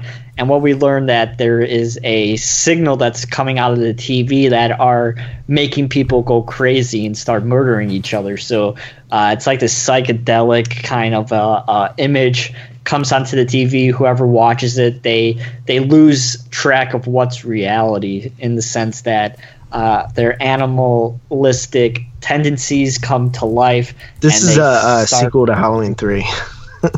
Yeah, it's a really Dr. Chalice never got him to turn it off. Yeah, it's a really weird movie, and it's pieced together in a very weird way because as an audience, you don't know what's reality and what's going on in the character's head that are focusing on at that point. So let's say we're in Clark's head. We see what he sees, but that might not actually be what's going on in reality. So it's like it's kind of a mindfuck kind of a movie in the sense that the filmmakers don't show what's really going on the entire time. We could be seeing our characters' hallucination of what they want to achieve in life. So Clark wants to kill Ben because Ben's sleeping with his wife. He may have he may be seeing some kind of fantasy of him killing Ben, but in reality this is happening. So it's like a whole bunch of weird mindfuck kind of a thing. This movie is really interesting. It wasn't even on my radar. I haven't even heard of it before, and it's actually really funny too. It's a black comedy. It has some really comedic aspects going on with it, but the gore is really good. Everything about it's really a really interesting movie, just narrative wise. And I think that a lot of people could have a different thought about what's happening with the characters and what's reality and what's not reality, what's in the characters' minds and everything like that. So if you guys get a chance to watch The Signal, highly recommend it. I haven't really heard too many people talk about it, but I had a good time with it, so I gave it an 8 out of 10.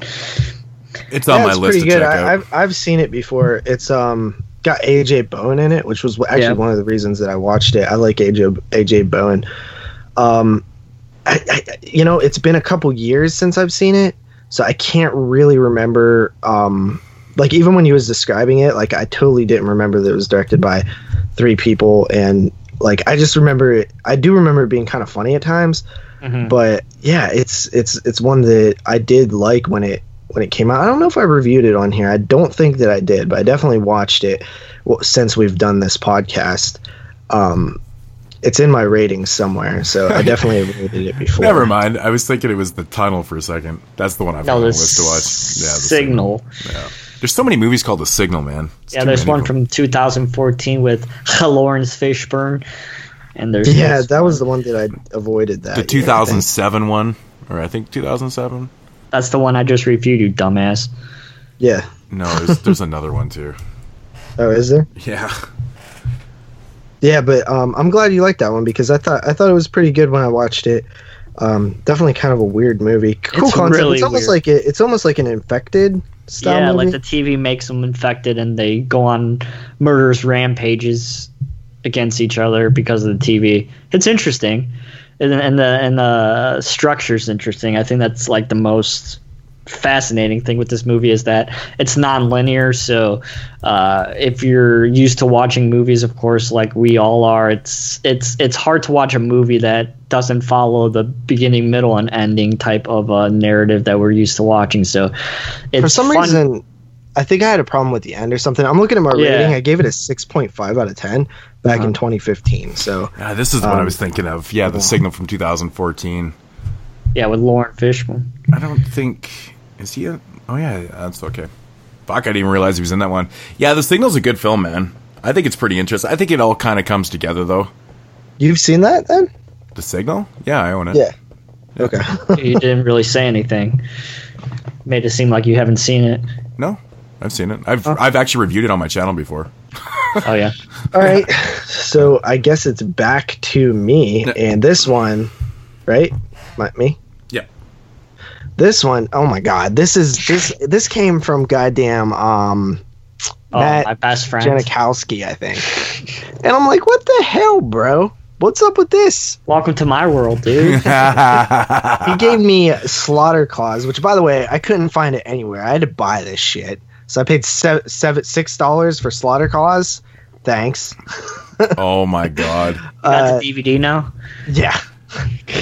So I have the DVD. Okay, so I don't even know what I mean, there's a Santa Claus and there's this elf dude who is like got on some like fake everything's now. Fake Now, JP, I just want to take you into my world. Imagine having to watch like 7 of these movies, and you're like, "Oh, I would do it. I wouldn't complain. I could totally do it." No. Oh, that's a bunch of bullshit. No, this movie right here is worse than anything you've watched, Jeremy. I don't think so. I don't think this is worse than anything he's watched. But Slaughter Clause essentially just follows these antics of this Santa Claus killer and this little elf. Like, it's not really a story. Like, it's just a bunch of random scenes, it seems like, almost.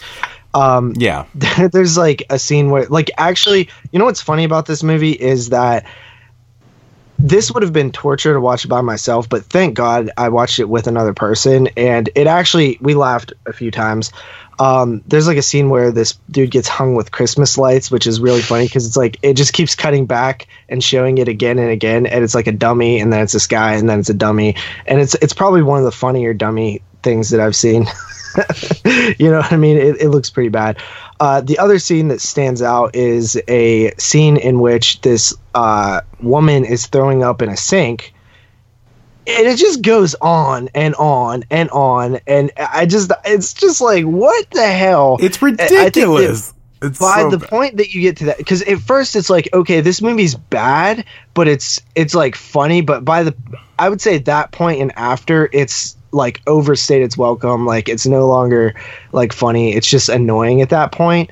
There was like this kid falls down the steps, yeah. And like they have like a little kid like rolling down these steps, and they just speed up the footage and like play with like the speed of the footage and like the time to like make it look. But it's just, and like they're smiling and stuff. Like, it is just abysmal, awful filmmaking. Like, like this is literally like, I'm not even exaggerating. This is literally as do it yourself as you can possibly get. Like, it is like I could have made this movie 100%. It's this 100%. Generation's like shot on video. Essentially, is what it is. But shot on video was actually cool, and like actually, you know, they actually like it. It's just, it's what I've said before. I think when we reviewed Mutantis, where it's like, it's almost bad that anybody can make a movie now, because Mutantis, I forgot about that one. Even back when, well, the Mutantis is way better than this, but even back with like shot on video, like you actually had to like put mad effort into making it work, right? Yeah. Like, so these movies, like it requires no effort. Like, this dude had a camera. They do a lot of shitty green screen in it too. Like, whoever made this like had a camera and was like, I want to make a movie. And how it got to DVD, I have no goddamn idea. Honestly, like I truly don't. This guy's directed 10 things, 10 of them. Slaughter Clause was his 1, 2, 3, 4, 5, 6, 7th, 8th effort. He made classics such as Night of the Bums, Killer Clowns from Kansas on Crack. Ooh, I want to see that. South Will Rise Again. Isn't that a trauma? Which one? South Will Rise Again. No. Is that a trauma film? No, okay. That's not trauma. I mean, dude, this movie is that makes really it even worse. bad. That makes it even worse, though. This is his 8th film, and it's still that fucking bad. You know, you think by your 8th film, you'd be able to edit your films properly and not have, like, 12-second pauses between dialogue before dialogue is actually spoken. Like, that's one of the most annoying things about this film, and it's so aggravating to watch, is when the camera cuts to the character ready to talk, and then there's, like, a 5 or 6 second pause, and then he talks, and then, you know, it cuts to the person they're talking to, and then there's another pause before they answer. Like, I've seen It's better back and editing forth. on films and movies that they edited in camera. You know what I mean? Where you like rewind and but start. it's just, you know what I it's mean? just so easy. It's just so easy to edit film properly. Like, how do you have those long pauses in there throughout the whole film? Well, yeah, I mean, it makes no sense to me. Adobe you can edit better, like, and that's what, $20 a month or something. Yeah, you know dude, what I mean? there's no excuse for that. I mean, people learning how to edit would never even edit shit that bad. Like, did he do that on purpose? Because if he did, that's the most aggravating thing I've ever seen in a film. Well, this is my argument. Like, it's obviously supposed to be bad. It's supposed to be. It's like this whole idea of filmmaking that I personally. But there's a difference between making a it. bad film on purpose and making it, like, just aggravatingly bad. You know, it's so agitating to watch it. I was just like fucking pulling out the last strands of hair on my head watching this thing. I'm like, I was fucking dying with this one, man. It was the worst thing ever. It's like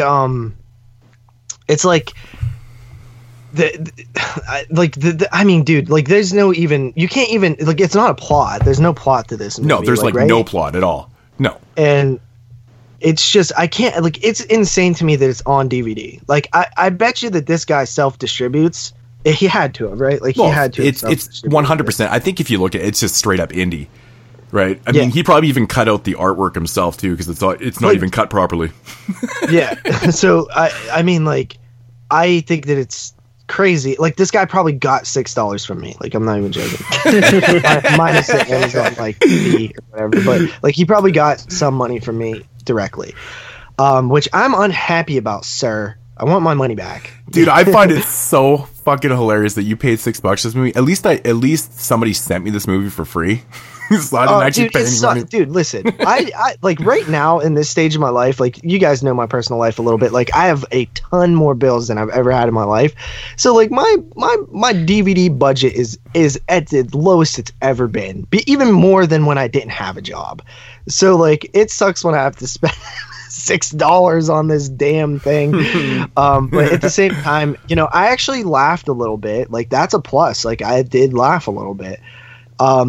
I think that this is actually more entertaining than the Hip Hop Witch. Like, personally, I did laugh at the kid falling down the stair part, though. That shit actually did make me laugh, because anything to do with kids getting hurt and shit makes me laugh. I'm kind of morbid like that, but yeah. But this is obviously the lowest rated film you could ever have.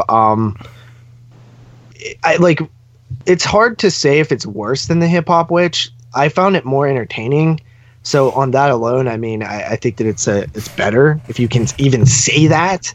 But it's still the lowest possible rating I could give this film, which is a 0.5 out of 10. It's truly atrocious. Yeah, I told you, man. I told you, 0.5. So, is this movie on the same level as Beneath the Mississippi? I still think Beneath the Mississippi is like, I mean, they're hand in hand, but I think Beneath the Mississippi is worse. Yeah. Simply because it's not. It's like there's no funniness to it. It's just, it's like this in terms of like shitty filmmaking. Like, the biggest thing that I can say about Beneath the Mississippi is it's actually a film that was released that has literal, like, broken audio where it's like you can't hear what the people are saying because somehow they broke the audio and they never dubbed it or anything. So it's like, that is why that one is, and the further I get from it, you know, the less I remember about it, because at this point it's been 6-7 years since I've seen it. So it's getting further out of my memory every year. So it's hard to talk about when it gets brought up. But this movie, like, if I'm doing a top 10 worst movies of all time, congratulations, Slaughter Clause, you just made the list. I have a list. I have a list compiled of, like, that. I never made the video. I stopped doing top 10 Tuesdays a long time ago, but I actually have a top 10 list of the worst films in my collection. This is definitely on there. Slaughter I mean, Claws, it 0.5. deserves to be. It's like right there with the worst shit that I've ever seen. You know, I would say like Beneath the Mississippi to Hip Hop Witch. This like at this point, Killjoy is kind of maybe even bumped out of the top 10 at this point because Killjoy's a fucking masterpiece compared to this thing. Well, at one point, Killjoy was the worst movie I had ever seen. The first Killjoy. Yeah, it's pretty shit. I haven't seen it in a long time, but at this point, like it's actually a coherent movie. Mm-hmm. Killjoy is, you know what I mean? And this is just, dude. How did Janowski? How the hell did you even know about this movie? It had to be from Moods' YouTube channel. Probably. Like, there's no way that you could have been like, oh, I've sat through Slaughter Claws and now I want to make JP do it. He's probably never even fucking seen it, and he's just like, oh, I heard that one sucked super bad. Like, I don't mind reviewing completely awful films. I would rather review good films, but you know what I mean? Like, it was an experience. Me and Carly had a little fun with it. So, what, did you give you a hand job when you were watching it? Which would be exactly like what you. Excuse me. I had a joke there, but I failed on it. So, point for Jeremy. I was. 0.5 out of 10, man. Shit, dude. I mean, I'd rate it. Too bad Jeremy hasn't seen it. This is a Hall of Painter. Oh, yeah. Hands motherfucking down. I mean, it's just, it's so bad. All right, moving along here. This is a Patreon pick from Michael Fisher, our good friend Michael Fisher, who likes to pick awesome films. This one's from 1999, and it's called Das Koma Brutal Duell, or the English translation as The Coma Brutal Duel. Yes, this is a German splatter film directed by Heiko Fipper. He's only got like 2 titles to his name. One was in 91 and this was in 99, and then he quit. That's it. So what we get here is, I mean, the narrative is a little bit coherent in this one. There's a little bit of a plot, but not much. It's very, very paper thin. The short and long of it basically is it's about this one mafia gang who wants revenge on this other gang because they did a hit on this dude's father. They killed him, and then this guy got put into a coma. 10 years later, he's back for revenge with his gang, so now they are out to kill these motherfuckers. The odd thing about it is, though, these guys are like kind of immortal. You know, you can like chop them in half, cut their heads off, blah blah blah and shit, and they just keep coming back to life, which is not explained in the movie at all. They just have this ability to be immortal, and that's it. So my thoughts on this movie: this is like 90 minutes of just straight fight scenes and gore. It's nonstop, right from the opening scene of the movie to the very last shot in the movie. It's just these guys who are able to find their enemies all the time in random places, where it may be like in an open field or like on a corner, and then they just fight to the death. It's just not, that's the whole fucking movie, man. There's nothing more to it. It's like ridiculous. No plot twist. The plot does, you know, it never seems to go anywhere else but just fight scenes. But, you know, it's a German splatter film. It's not really about the narrative at all. It's about the gore. It's about the blood and shit. Are the effects decent? Not really. They're not really the greatest in the world. I've seen a lot better from German splatter films. But you know, it's just constant. It's almost like if you're watching this movie and you weren't feeling good, it'd probably make you a little bit nauseated because it's just so much goddamn blood and shit like that, and so much gore. It's fucking ridiculous, man. It's absolutely ridiculous.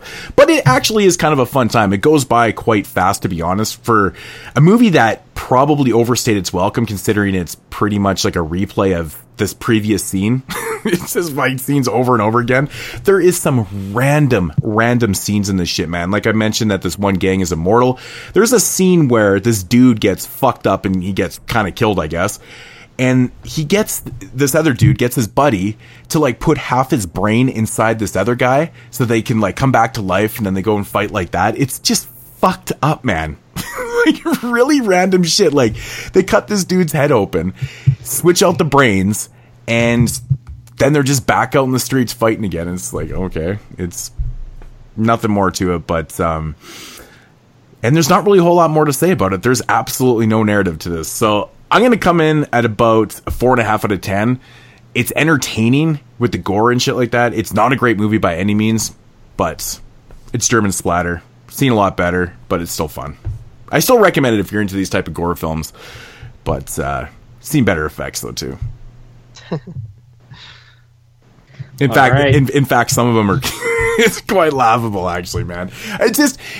Honestly, this might even be. I think I made a top 10 list one time of the goriest indie films I've ever seen. This one was actually at the top of it.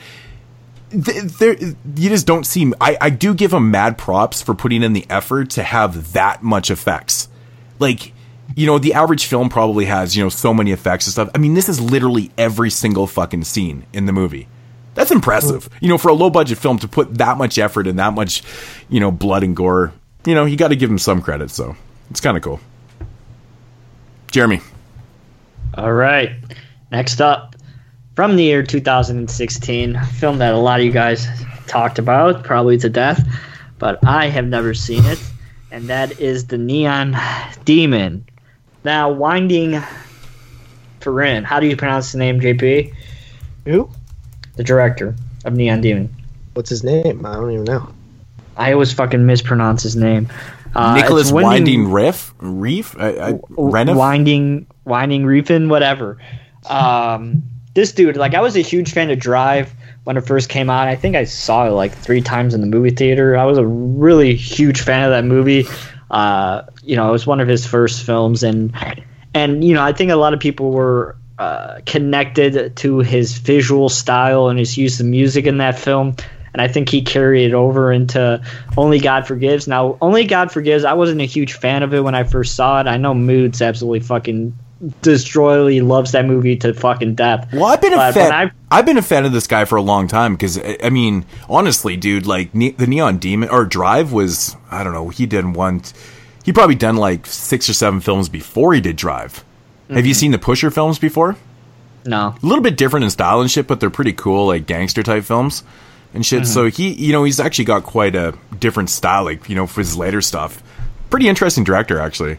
Yeah. Like, and when I first saw, I've only seen it once. I really wasn't a huge fan of Only God Forgives. I think I have to give it another shot because of the fact that, just like this film, it's a very a slow burn, not much goes on, kind of a film, read between the lines, but it has that mise-en-scène look that Drive has with this music and the neon lights, and then it carries over into this film, which has that very similar narrative style and a very similar soundtrack and color scheme and lighting, and it's like a mixture of Black Swan meets I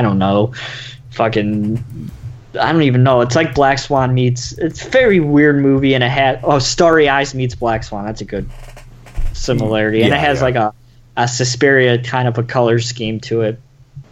So it's an interesting film. Now, did I love this movie? I don't think I loved it as much as you guys. I don't know if I'm retarded. I'm probably retarded, but maybe I didn't read between the lines too much, and I really didn't get out of it that much during my first viewing. Maybe I have to watch it a few more times to fully grasp what's going on. But we follow Jessie. Jessie's a 16-year-old up-and-coming actress who moves to Los Angeles to, of course, try to get into the modeling business. And she is hooked up with this girl named Ruby, who gets her this amateur photo shoot. She ultimately ends up at this agency, and everybody is fascinated by her beauty. She has this natural beauty to her that the other girls, female characters in this film, wish that they had. And, you know, jealousy starts to sit in. And as Jessie becomes more and more famous, she starts to change her personalities. And her personality changes from like a good girl type of a character to a cocky type of a character. And this ultimately explodes one night when she's doing a runway show, and she sees this psychedelic triangle thingy that's very symbolic with this movie. And it's after that night that she pretty much changes as a whole as a person. Now, the movie is, nothing really goes on in this movie besides a whole bunch of weird dialogue and camera movements and things along that line. And then like within the next like 20 minutes of the film, things start to pick up a little bit more. We start to get a little bit more narrative as what's going on with these other models and things like that, and Jesse as a character. I think, like I said, I really need to probably watch this one a few more times, probably like Only God Forgives, before I'm able to give my full and concrete analysis as what's going on in this movie and what the things like the lighting and the dialogue represent to the character. I don't think that I've probably fully dived into who Jessie is as a character overall and the people around her. I mean, maybe there's some more subtle hints as what's going on, what we figure out at the end of the film throughout the movie. Maybe I missed them or something like that, but this is still an absolutely gorgeous fucking movie. It is so beautiful to look at. It has that, no pun intended, it has that neon bright purple and red and blue color scheme that Refn is so synonymous for, and it has, of course, the Martinez soundtrack, of course, who does all his movies, which is just as good as his last two endeavors in the soundtrack world. So I'd be very curious to give this one another watch down the line and maybe give some more thought to it. It's a complex movie that I think needs a lot of time to dissect in somebody's brain before they're able to give a full and complete analysis on it. But I gave it an 8.5 out of 10. I really like the movie. I just need some more time with it.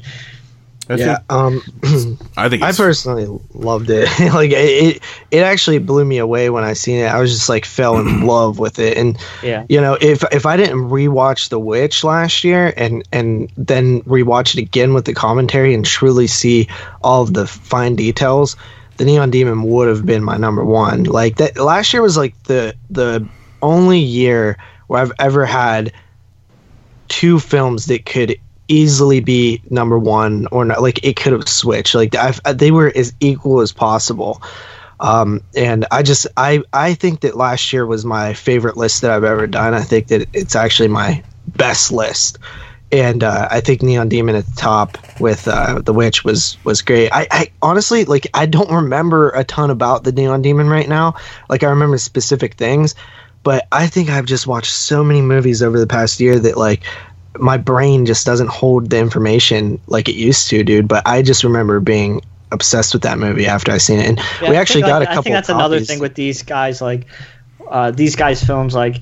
People either really, really, really love his movies or they really, really, really hate his movies. Like I know I was reading when Only God Forgives played at Cannes, like some people gave it a standing ovation and some people were booing at the screen. And then when I was reading about this one today, the same shit was happening with this movie as well. Like people were clapping and other people were just booing and hated it. So it seems like it's that kind of he's that kind of a director, starting with Only God Forgives, that like you either love his movies or you either like absolutely hate his movies. So I think I just need to let it sit a little bit more. Yeah, I think there was definitely a lot of haters of the Neon Demon last year. Like, there still is. It's like boring, still is. Just art house garbage. It's because a lot of people aren't willing to take the time to try and dissect a film and read between the lines and figure out exactly what it's trying to suggest to the audience. So what do you think it's trying to say to the audience? I've talked about this many times. I mean, in my opinion, this movie is just a big metaphor for Hollywood, and basically similar to Starry Eyes. It is that. It's like the way they display the fashion industry in this film was like just awesome. Like just and any type of fame, really. Any type of... The short and long. I mean, we all know that, the short and long of this basically is how I described it is, how Hollywood can be very vicious in itself and it, how it can kind of, chew you up and spit you out. And at one point in this film, it literally shows you that, right? Uh-huh. It displays that. And I think there's a lot of great... contracts between the characters and how they relate to the metaphor and stuff. And I think it's one of those films that if you do watch it multiple times, I think you'll pick up more things and just try to dissect it a little bit more. Like Keanu Reeves' character in the film is actually, I heard one person say it was, his character was quite, disposable. And I was like, he's completely not disposable, because if you look at what he's representing within the film and the metaphor, it's actually quite genius. Right. So, and I think a lot of the characters, everybody in this film has a place within that. So, yeah, I mean, that film made 3 out of our 4 lists last year. It was my number 2, Derek's number 3, and I believe Moods is number 6. Yeah, I enjoyed it, man. It was good. Yeah, so awesome. My turn? Yeah. Last review of 2017.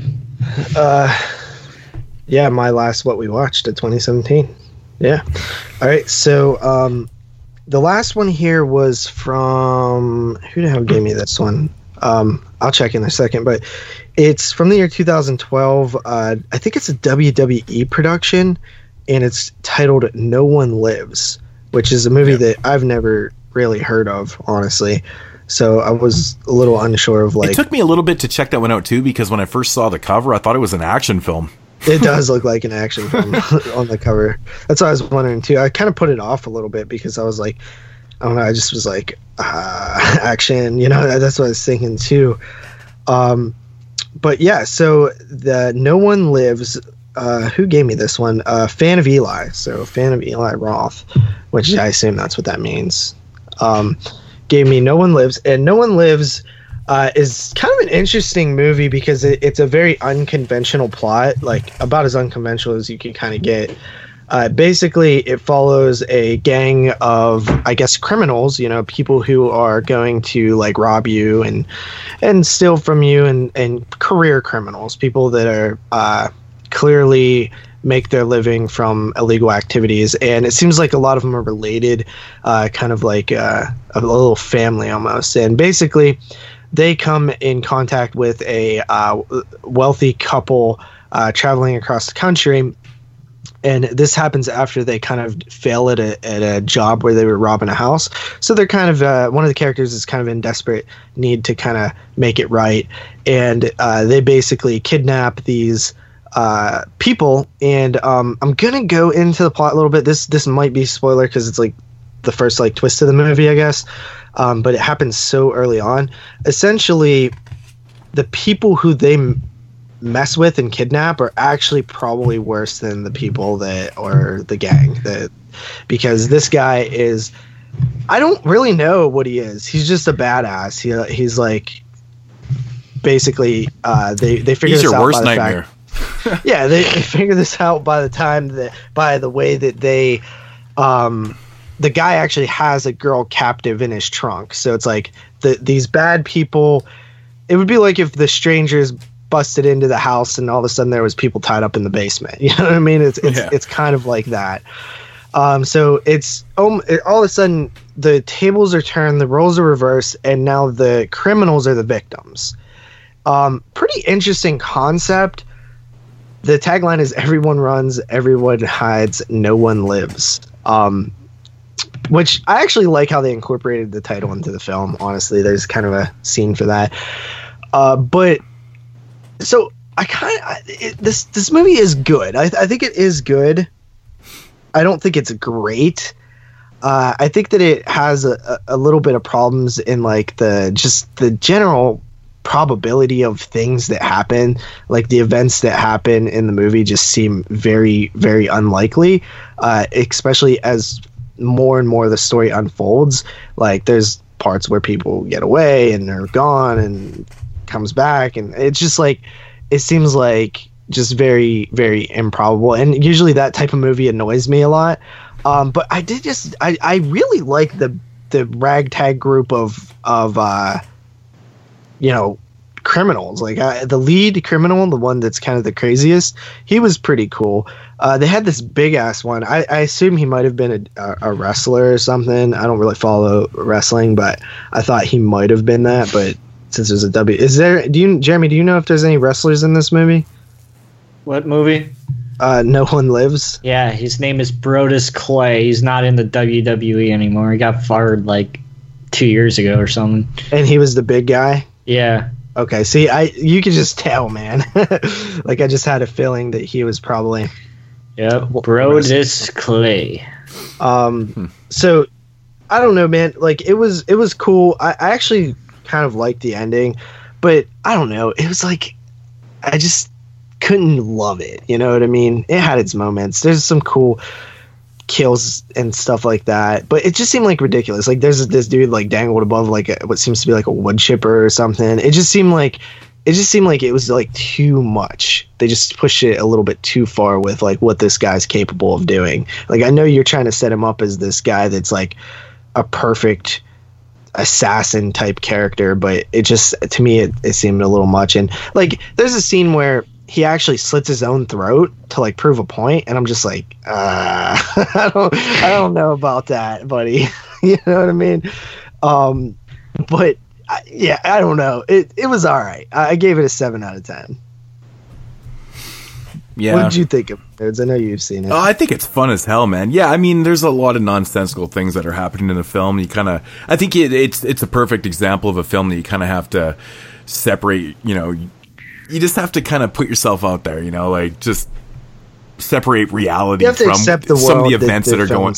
Yeah, you got to take yourself out of the reality of things and kind of put yourself into that almost comic book-ish type style. I mean, it is kind of ridiculous, but I think it's vicious. And when I watched the film, I didn't know like anything about it, so everything was a complete shock to me. Like the first twist in the film, I was like, oh god damn.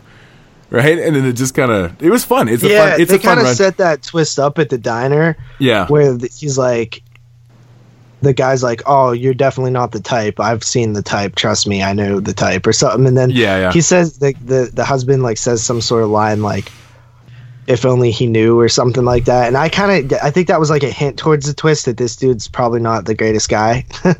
But it was, I don't know, like. I did like it. Like I liked it. I thought it was pretty vicious and stuff, but just certain things. Like I really liked some of the lines. Like there's one chick who's like dying and he's like, she's all like, I didn't do anything or something. He's like, well, I guess you're just unlucky then. And to me, like that's like, I love stuff like that. You know what I mean? But yeah, I don't know. It was cool. Yeah, I mean it's fun. It's fun. It was the best out of the 3 that I watched for Patreon. I'll tell you that much. Yeah. Yeah, I don't think it takes much to beat Slaughter Claws, though. Jesus, what a piece of trash that is. All right, so getting into my final pick here and final Patreon for the month of December, from 1974, directed by Jose Ramon Larraz. Released by Mondo Macabro, called Symptoms. This was given to me by who was it again? I think it was Mark Ledham. Yeah, I think that was who gave me this one. Yeah, man. So Jose Ramon Larraz, he's mostly known for directing Vampires, the film from 1974 also, which was released by, of course, Anchor Bay and Blue Underground and stuff. Pretty much his more famous film. He also directed Black Candles, which, if you've heard of that film, you've probably heard of one scene. It's very famous for having one completely off-the-wall, fucked up scene in it, involving a goat. And he also directed a couple low-grade budget slashers in the later 80s under a pseudonym of Joseph Bronstein. He directed Rest in Pieces and Edge of the Axe. You guys probably heard those. Neither of them have like legit DVD releases and stuff, but Jose Ramon Larraz is actually a pretty interesting director. I think he was born in Spain and he moved to England. So his early films that he put out and directed were actually like English productions. So they were predominantly English cast and stuff, but he was, Spanish himself, which is pretty cool. This film, Symptoms, actually played at Cannes, I believe, in 1973 or something like that. He even says in an interview that he was shocked as hell that this movie even got selected to play, at Cannes, because these type of movies generally do not make their way there. This type of film, you just wouldn't see this type of film there. So he was very, very shocked. And, to no one's surprise, it kind of came and went. It got shown there and it just disappeared and went into obscurity. And, it never got released until Mondo Macabro released it. I think it was earlier this year or I think it was earlier this year is when the Blu-ray came out. So, which is very cool that they kind of rescued this one from obscurity, because given the content of the film, these are the type of films that why I love companies like Mono Macabro, because they find shit like this and put it out. I'm glad that there's still films out there that I haven't seen like this. So basically, the synopsis of the film is about, we follow our main character, Helen. She lives in this, English countryside in this huge motherfucking mansion, by herself. And so she invites her friend Anne to come and stay with her because she's lonely. She's simply lonely, and she just wants a companion to be around. Besides, she's got a caretaker at the house too, but she's got this very strange relationship with the caretaker. Like, this dude is an oddball himself, and we learn that Helen herself is also a little bit of an oddball. She has a history, like a mental history, which we are not fully disclosed in exactly what her problems were from the past, but we do know up front that she might be a little bit disturbed and stuff. So Anne comes to stay with her, and then things start to happen. That's the short and long of it. My thoughts on this one. So basically what we get here is we follow Helen, and it's like one of those kind of psychological horror films. It just plunges, we dig real deep into her psyche and things like that. And it's kind of one of those films where it plays on nightmares and reality. It's kind of one of those battles between nightmares and realities. It's a very, very slow burn film with beautiful imagery. I love this movie because the house, the location they shot in is just so damn perfect. I mean, it even comes equipped with an actual ghost, which is another really cool element to the film, because at first in this movie, you understand that Helen is a little bit disturbed, and she's very odd. Like, she's kind of one with nature, we learn right away.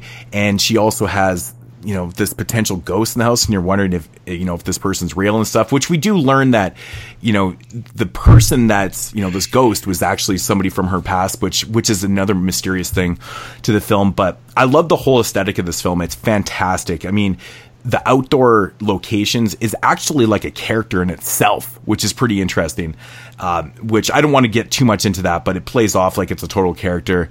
The house is fantastic. It has this very dark, gothic feel to it, which doesn't go completely overboard. But there's not a lot of plot in this film. It's basically following two characters who are, but they're kind of complex characters, because we're learning things about Helen, but we're not learning things about Helen. And we're also learning things about Anne, which we're also not learning things about Anne, if that makes any sense. There's like some lesbian undertones to the film. And there's some other like really interesting contrast in the film too, between Helen and the caretaker, and also, Anne and her boyfriend, and how there's like the lack of male characters in this film. There's a lot of things that are subtly going on in this film, in a film that doesn't have, a lot of pushed up, straight up plot in the film.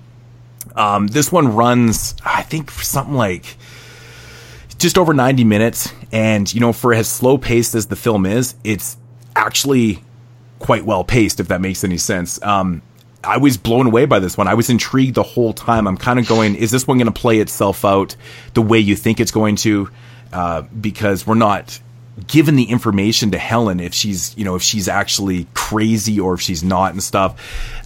Something happens about close to the hour mark in this film, and I was like, okay, that's pretty interesting. This is a really awesome psychological horror film. I think it's fucking awesome. I don't want to, relate it to any other films to kind of give away things and stuff, but I think this one was played out very, very well. It's got some interesting foreshadowing in the film, which is almost like trickery, the way they did it. I think it's fantastic, actually, the way they did it. You catch on to it towards the end of the film. It's a very dark psychological film with great performances, great locations, great music. And that's another thing that's really awesome about this film, is the soundtrack plays off on Helen's psyche. As her character kind of progresses in the film, the soundtrack or the score actually progresses along with her condition, which I absolutely love that about the film. It's very, very well compiled and put together.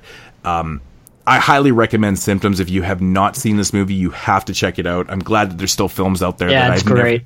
I'm very happy that there's still films out there that I haven't seen that are this fucking good. Yeah, it's good. And 9.5 out of 10. It's a fantastically executed film. I really, really loved it. Yeah, I'm glad that you like this one, Jeremy, because it's an intriguing film, isn't it? It's very intriguing. I think there's a lot of subtleties in this film, and you could dissect this one to shit. I mean, I think we could it would be a good one to actually do like a full review on, between three people, get interesting point of views and stuff. But I haven't seen it since I got the review copy, but I liked it a lot. Yeah, it's just it kind of floored me, man. It kind of floored me. I was like, wow, that's really fucking good. So good pick. So Symptoms from 1974. A ghost, a devil, a poltergeist. Call it what you will. It lives, it breathes. You'll be paralyzed with fear as it kills and mutilates anyone in its path. A girl possessed, woman tormented by her psychic powers. Bloodbeat, a horrifying chain of inexplicable events, an evil presence seeking revenge, spilling blood, spreading terror. Bloodbeat, a video from Thorn EMI. Oh yeah, getting into the featured reviews here on episode 126, Viewer's Choice Volume 6, Christmas Show, and 5th Annual Christmas Show, actually. 2017 edition. Probably fucked that up big time, but you guys get the gist of it. You guys picked these three films. Sam actually picked one himself because he's a badass. Sam is a badass. He's definitely a badass. Sam Edwards. He's not a badass because the movie kind of sucks, but.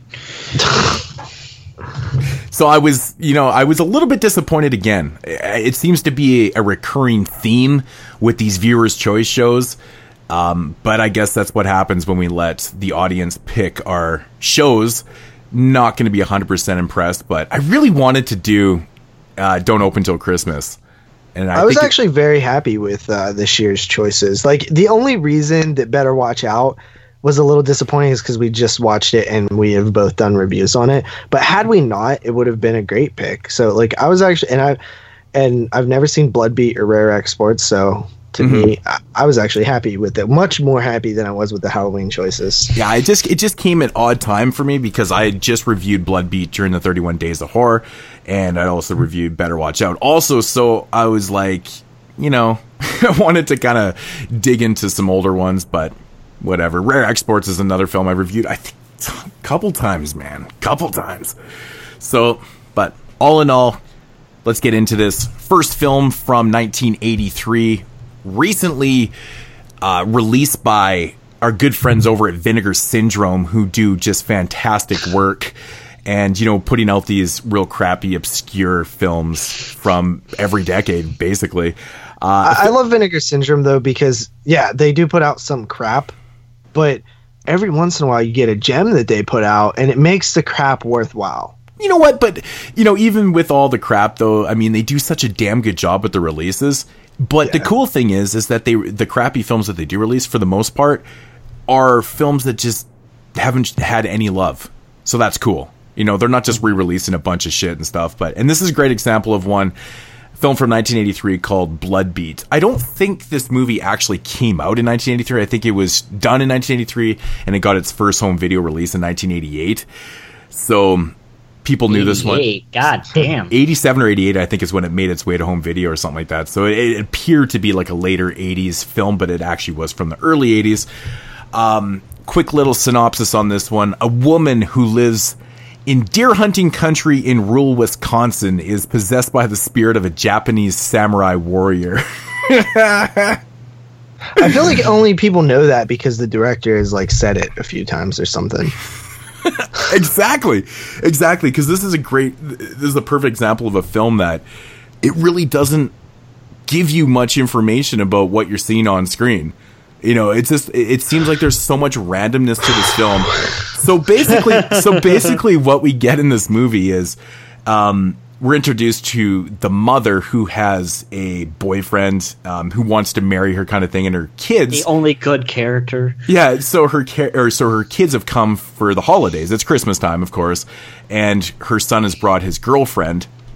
along, for the holidays. And as soon as the girlfriend meets the mom, they have like this really strange, kind of telepathic bond. They can almost, communicate through ESP in a sense, but we're never given any information to why this is happening. I had no idea that was actually what was happening. You know what? Like, I watched your review on YouTube that you had done on this film. Yeah. And I was like, where the fuck did you pick that up at? That they even had a psychic connection. Yeah. I didn't know that. Yeah, I don't know, man. It's just, but anyways, they have like this really strange thing, and it's not even explained at all to why this is happening and shit.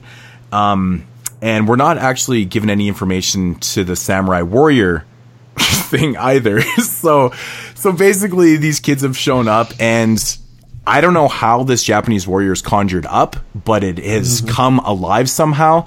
Anyways, they're out hunting. In Wisconsin? Yeah, in Wisconsin. But anyways, he ends up killing this hunter, and then eventually, does some more killings throughout the film for random reasons. This is a very, very odd, obscure, strange slasher film. Yeah. Directed by Fabrice A.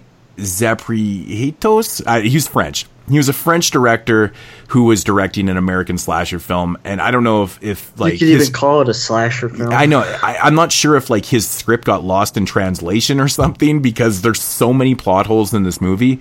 It's actually laughable. This is one film that I could not stop fucking laughing the first time I watched it, because it's so weird.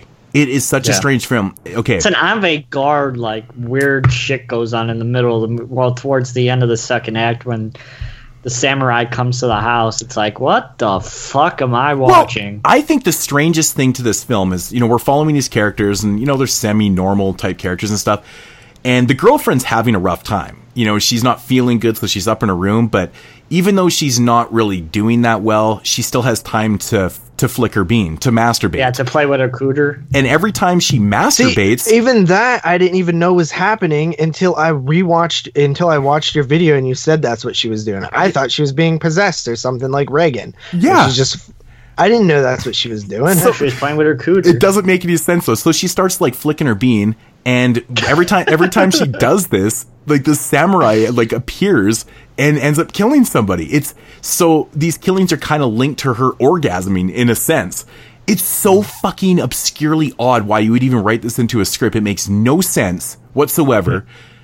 And I don't know, man. This is such a fucking weird film, man. I don't know, man. I can't stop laughing about this. Dude, like, some of the problem, like, okay, this movie is atrociously directed. It is, man. You it have really is. Such, like, an awkward scene-to-scene like, it is an awkward movie. Like, characters are pushed into the scenes, into the frames, without any explanation of who they are. People are all over the place. You're here, you're there, you're, like, introduced to people who you did, like, I don't know who anybody is. Like, okay, it's a family. I didn't know who the dude with the dog and the wife. Who the fuck was that? Well, they're actually not really explained. They're just victims that the director obviously threw into the film. Yeah, but and that's why do they have like 10 minutes of fucking airtime then? I don't know. It's like, I love the dude makes me laugh though. He's like, he basically says, "Hey, bitch, can you get me my tea?" And then she comes back with his tea, and he's like, "Hey, where's my orange juice?" But he never even asked for any orange juice. He's like, "Woman, where's my orange juice?" Shit made me laugh so hard, man. It's fucking stupid. It's not even orange juice. It's fucking powder.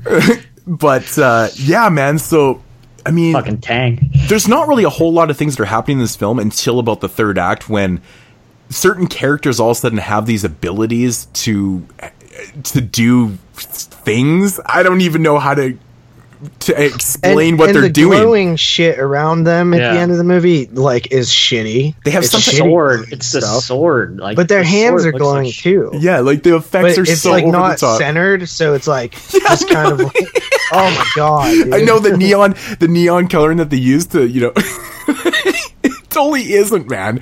Like, there's a scene where the sword is like above it, and it's totally out of place. And it's out of sync with the effects and shit. It's so bad. But that's another unexplained thing. And all of a sudden, the kids have this ability to use these special powers at the end. And like, and it's like such an oddball scene too, because the brother's kind of like holding his sister's hand, and then he's kind of looking at her. All of a sudden, they're able to do this shit. And I'm like, they're fighting the samurai with these powers that we don't even know they have. they didn't even know they have them. Like, what the fuck is going on? It's just, this movie is such a mess. The script right from the start is just so incoherent. That's why I'm thinking, like, you know, he wrote this in French and everything got lost in translation when they translated to English, and they're like, oh, this is what you want? You want a samurai warrior in the middle of rural Wisconsin? And that's the other fucked up thing about this movie that really kind of got me too, is it's set in Wisconsin at Christmas time. Where the fuck is the snow, man? There's gotta be snow on the ground. I mean, there's a little bit, but it has a spring feel. There's a scene where, like, you can see everything's kind of melting and shit. It has that spring feel, not Christmas feel. Yeah, it was funny because I was watching this and I was like, where the fuck is the Christmas setting at? And then all of a sudden there's a tree in the background. And I was like, oh, okay, there it is. Yeah. Yeah. Man, dude, this movie is maddening. Like, I'm sitting there trying to pay attention to it. I'm like, okay, watching. Try watching it on a shitty TV. And then I'm like, okay, I need to rewind because I don't know what's going on anymore. Okay, what? There's nothing like, to get. There's just nothing to get. I knew this was going to happen too with you guys. You guys would be like, what the fuck is going on? It's like, but it's so incoherent. There's really no the best scene is the kitchen earthquake. The kitchen earthquake, yeah.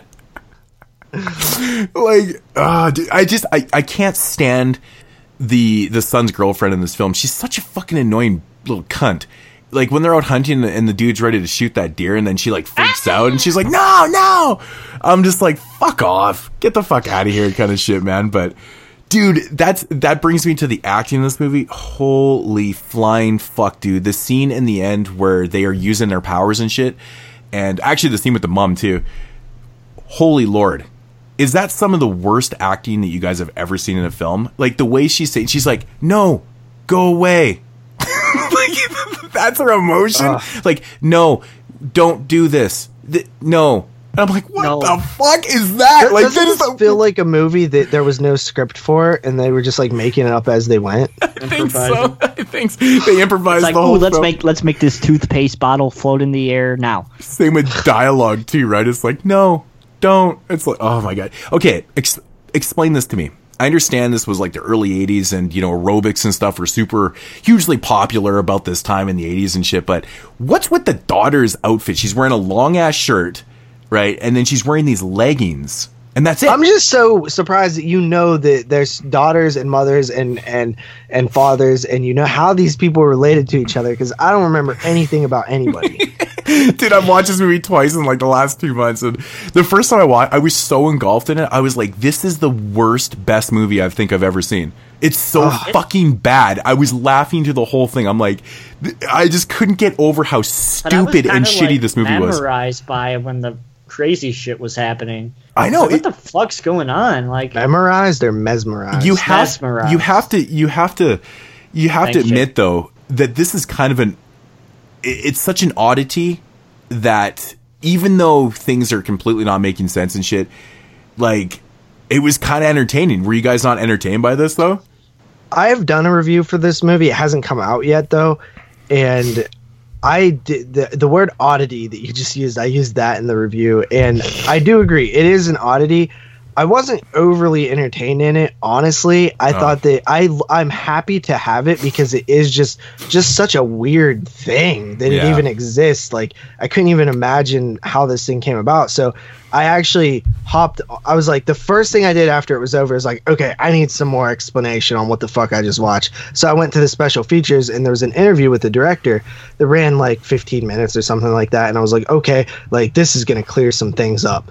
And I start watching it, and I'm like, what the? He's not even talking about anything. He's talking about how he likes comic books and stuff. And then his dad was apparently a director. And then I'm watching it, and I'm like, what? And the only thing I got from the interview was that he made the movie. It has problems. He showed it at festivals and different fucking award things. Sometimes he won awards. Sometimes he didn't. What the hell do you win awards for? Sometimes people didn't. Oh, I don't fucking know. I'd like to see one of them. I'll tell you that. But weirdest fucking movie ever made. And this guy doesn't speak English, so it's like, I feel like he directed this movie in his language. Whatever he speaks, I don't even know. And French. Yeah, and he's like, he doesn't talk about anything about what the hell happened in the movie. I was going to watch this movie again with the commentary, and I just completely forgot until I was like halfway through. And I'm like, fuck, I totally should have watched it with the commentary just to get a little bit more insight into this. Yeah, he talks about like the different screenings that and like for like distributors and things like that when it came out, and like I can't believe he's like, sometimes the audience loved it, and I'm like, what? Sometimes which audience loved this? Because now after 20 years you can look back, or 30 years, and you can look back and be like, oh, this was so bad it's good. But if this was a brand new movie that came out and you saw it at a festival, there's no way in hell you would love this. Just like, where do you come up with the idea of setting the movie in rural Wisconsin and putting a Japanese samurai warrior? You know what? Into it? Like, I did like the setting. Like I actually, and the house. Like I thought, okay, this is a cool place for a horror movie. Feels like do it yourself, like a shot on video style. Yeah, I did feel. And I was like, this could have been cool.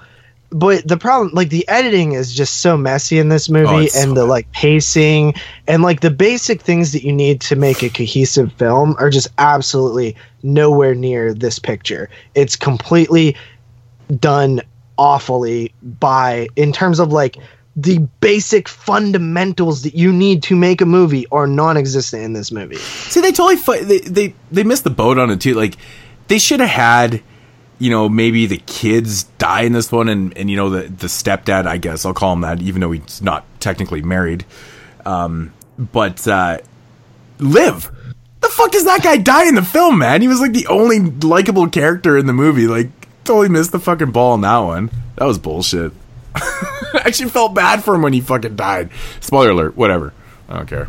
Did you see that there was a cut of Bloodbeat on here that is 28 minutes long? Yeah, and it has like French, or has some kind of music. Yeah, it's like no dialogue. And it's like it's a silent version. Yeah. I know. What the hell is that? If I had more time this week, I would have gotten to those features and shit. No, don't do that to yourself. That one's not good either. I don't know. I'm just saying, don't try it. Man, you really hate this movie, JP. At least it has some entertaining value. Awful. This is an awful movie. Dude, it is, but it has some entertaining I completely admit this movie is atrocious on all levels of, filmmaking specs. But man, I don't know what it is. Even watching it the second time, it was making me laugh. I'm like, I was just so dumbfounded by how this movie was constructed. Like the flicking the bean thing still is killing me, man. It's one thing you'll never could even tell that that's what she was doing without somebody telling you. I knew that's what she was doing. She was playing with the pussy. I literally, we were watching it and I was like, is she masturbating? I can't tell. But you do it every night, so how do you not know? Yeah, dude. What, masturbate? No, flick your bean. Who, me? Flick your bean. I don't have a bean. Yeah, you do. Flick. Yeah, you do. That was awesome. I don't know, man. This one is... your clit. You have one. I even said in my review, I said, man, this is a bad movie, but I recommend it that you check it out if you're into these type of films, because you have to see this at least once, because it's so different than anything, really ever. I've never seen another, slasher, quote unquote, film like this before. It's just so strange. All right. I'm glad I saw it though. I'm glad that Vinegar Syndrome did its justice and shit. So let's get into ratings. I'll go first. So I watched this movie. I even popped it in a second time because I felt like, okay, maybe I just wasn't paying attention or something. No, that is 100% not true. It is just a awful, badly made movie. I did say, and in this review that posts, it's a video on YouTube or whatever, you guys could check it out. It'll actually probably come out before this podcast, unfortunately, just due to timing. But I literally said, I'm happy I own this. I'm glad I have it. I love Vinegar Syndrome for putting it out. I think that is super cool. I think that it has funny moments, and it is a perfect movie to show a few people, like, for like, it's like one of those party type movies, a bad movie or whatever. Critically, it is a terrible movie. It's so bad. And I'm coming in at a 1.5 out of 10. It's awful. Damn. I had a 3. I gave it a 3. Well, I'll just stick with my video rating. I remembered I gave it 3.5. But, It is what it is, man. So, does that make Pain? That's 6.5. Yeah, it does. That's 6.5, 7, 8. 8 total. All right, so it makes it by 1.5. Bloodbeat. We needed a new Hall of Painter. I'm glad you can join the other atrocities in the Hall of Pain. Such as with the one and only Bruce Payne. Oh, boy, man. It's been a while since we've had one, but... I honestly wish there would have been... I don't even know how you're going to watch it. I was curious about the commentary because the guy doesn't speak English, or at least that interview wasn't, so... I don't know. Is the commentary in French? I don't know. Because I wanted to check it out too, but unfortunately, I had no time. Like, I was crunching time to even get everything watched. I was actually curious about that too. I wasn't sure. So yeah, I mean, I guess I'll throw it on. Just maybe not listen to the whole thing, but find out. This release could have benefited from a goddamn explanation from Mr. Zafiratos. Because, Jesus, man, what did you make? I want to know what. I want to know. I would truly do want to know, what you were thinking, what this means. You have to look at this and be like. I think it's a loss in translation. In my head. I think it's just one of those lost in translation things. He's a French director. He had a visual for it, and it just. How did he get this movie made? I think his idea just didn't translate. It just didn't translate into English very well, and it came out. I just want to know, where he got, was there funding? How much was the budget? Flicking beans cast? And I want to know warriors. all of these things, damn it. Flick your bean. Flicking beans and samurai story. That's probably how he sold it to the... So I got this chick who flicks her bean, and then, a warrior goes and kills people. Fuck, you can't... Oh, my God. That's just... You can't duplicate that shit, man. You can't duplicate that. If I would have came in above a 3... this shit wouldn't even have made the Hall of Pain, and that would have been atrocious. A travesty. I keep saying atrocious. Atrocious is on my mind tonight. I knew that. I knew that shit was going to make the Hall of Pain. We finally found something else than just plain rocks and dirt. This mountain is like a giant icebox. Storing what? We are standing on the biggest burial mound in the world. Tänne on haudattu jotain. Juuso! Oota! Joulupukki on haudattu! All right, moving along here into the glorious year of 2010 with a film from Finland titled Rare Exports, A Christmas Tale. Yeah. This movie was actually based on... the most Christmas movie out of the 3. Yeah, man. This movie right here was actually based on a short... It is. The most Christmas movie? Christmas themey movie out of the 3. It has the most Christmas feel out of the 3. Yeah, this one's not just set on Christmas. I mean, it's actually about Christmas. So, but anyways, yeah, this movie right here is actually based on a short. Do either of you guys have the DVD or Blu-ray of this movie? No, I watched this on Amazon. I have the DVD, but I wanted to watch it in HD, so I watched it on Prime. Okay, so have you checked out the shorts that this movie's based on? Yeah, I've seen them. Okay, before, I've seen them before this movie came out, I think. Okay, so yeah, in 2003 they did a short for Rare Exports, and it basically just kind of shows, it's like a prequel. It shows the hunters and how they capture these things and then eventually kind of sell them off and stuff. So that short actually became super popular back in 2003, and then they followed it up in 2005 with another short that ran about 10 minutes. The first one was about 7 minutes. And this one was an instructional video for your little Santa Clauses. And it's so entertaining. It used to be on YouTube. Last time I checked, they weren't on there anymore. I actually checked today, and I don't think they're there. So, but that's unfortunate because these are pretty cool. And this one it's a cool little follow-up because it's an instruction video on how to, train these things and what to do and what not to do and things like that. And it's very, very well done and very cool. And the cool thing about these shorts is that they actually have the same cast, like Petrie. He's actually not in the first one, but he's in the second one, and he's obviously way younger. And it's pretty cool to see because he's probably 4 years old in that one. And, of course, this movie came out 5 years later. Now he's, the 10, 11-year-old boy that he's in the Rare Exports, which is kind of cool to see. I like how it's actually the same cast and shit. So, but getting into a quick little synopsis of Rare Exports, in the depths of the Kavor-Tuchuri Mountains, 486 meters deep lies the closest ever guarded secret of Christmas. The time has come to dig it up. This Christmas, everyone will believe in Santa Claus. So essentially what we get in the beginning of this film, we get two little boys that are kind of spying on this excavation. This company is excavating something. Oh, this dude. Yeah, this dude's running this company or whatever, and they're digging something up, and essentially they kind of release something also. So they live in like very, very rural Finland, and their main food source is, the reindeer that's going to be coming, during this time, right? And so they're preparing to get their meat. And I didn't get that. Okay, so they're building a fence. Like, is the way you hunt reindeers? They just run into your fence? I guess so. I've never hunted reindeer like, before. Electrocutes them. I was like, wait, they're not hunting them? No, I think what they do is like them? they get them trapped in the fence. Yeah, but how do they know? How do they lead? Like how? Because from my assumption is this giant pack of reindeers was just walk into this fence. Yeah, essentially. And I'm like, reindeer pack together? Do they like? Are they? Because like if they're similar to regular deer, they don't pack that much. No, they're not. They run in herds. They're not. Do like they run? Okay. Yeah.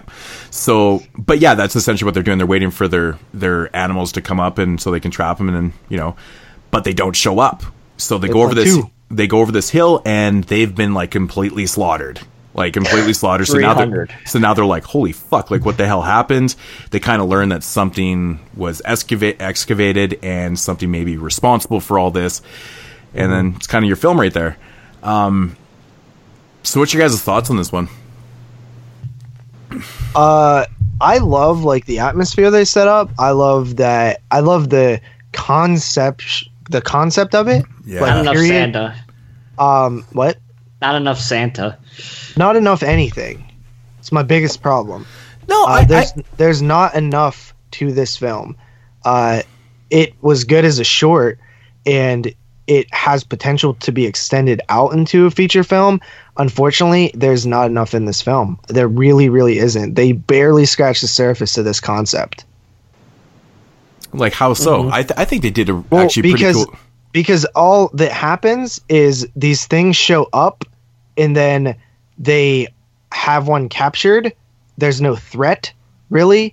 And then they try to give it to somebody else. It's not about it, though, because so basically what happens is, their idea is, to fill their freezers and sell the hides and shit like that. So, this time of year is their big money time of the year and stuff. So now they feel like they've been cheated out of, whatever the $85,000 that they're owed.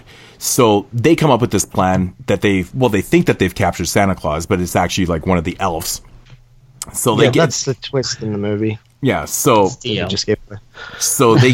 basically get this idea that they're going to sell them back to this corporation that kind of did this wrong to them. I like that concept though. I mean, but there's nothing to it though. It just happens so fast.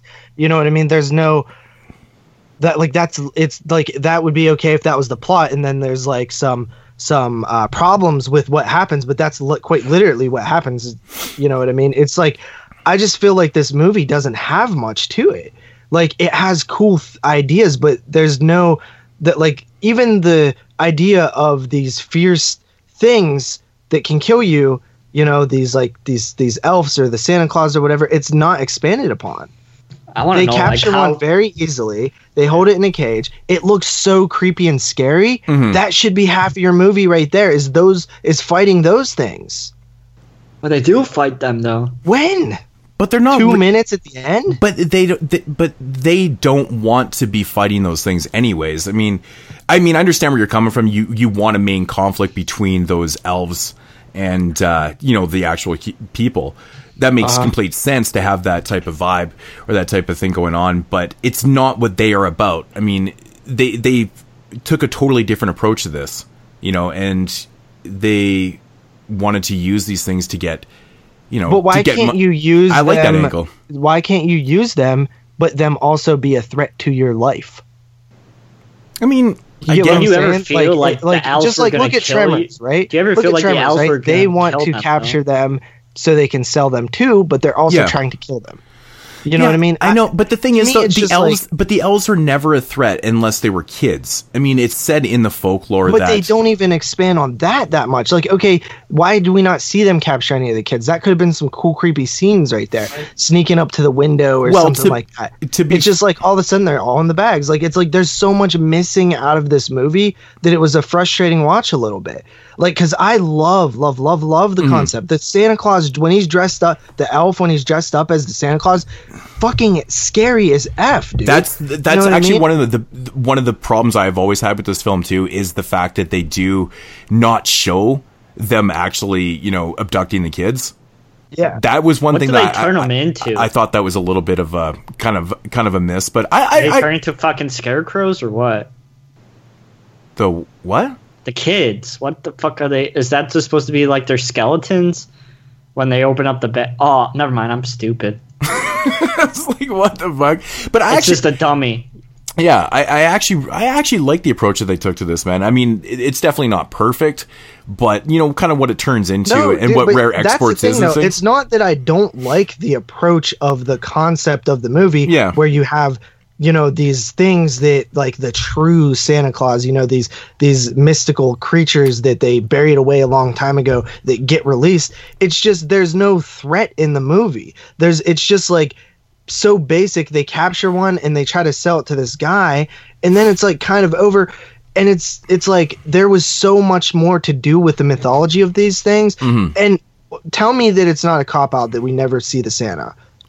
You know what I mean? I mean that really that should, I think, in my opinion, and I think I've said this before, that the conflict should have been between, you know, Krampus and, you know, them. That would have made a little bit more sense, because having the elves with the main conflict, it doesn't really make a whole lot of sense with the adults. It would if it's like, okay, these elves are the biggest problem. Like we're outnumbered. There's where, you know, our children are being taken. Like, fight for it should have been the parents trying to save the children and the kids being the heroes, because like a Goonies type situation, right? Well, it makes sense because they kind of set it kid, up like that a little bit, where it's the story of the kids and it's this adventure type. Well, thing. essentially, Petrie is essentially the hero. Yeah, exactly. I mean, so you have these elves, right? These things. These are the main problem, right? And then the twist at the end is, oh, you think you had it hard with those things? Well, check out this motherfucking thing, and then that be the grand final. You know what I mean?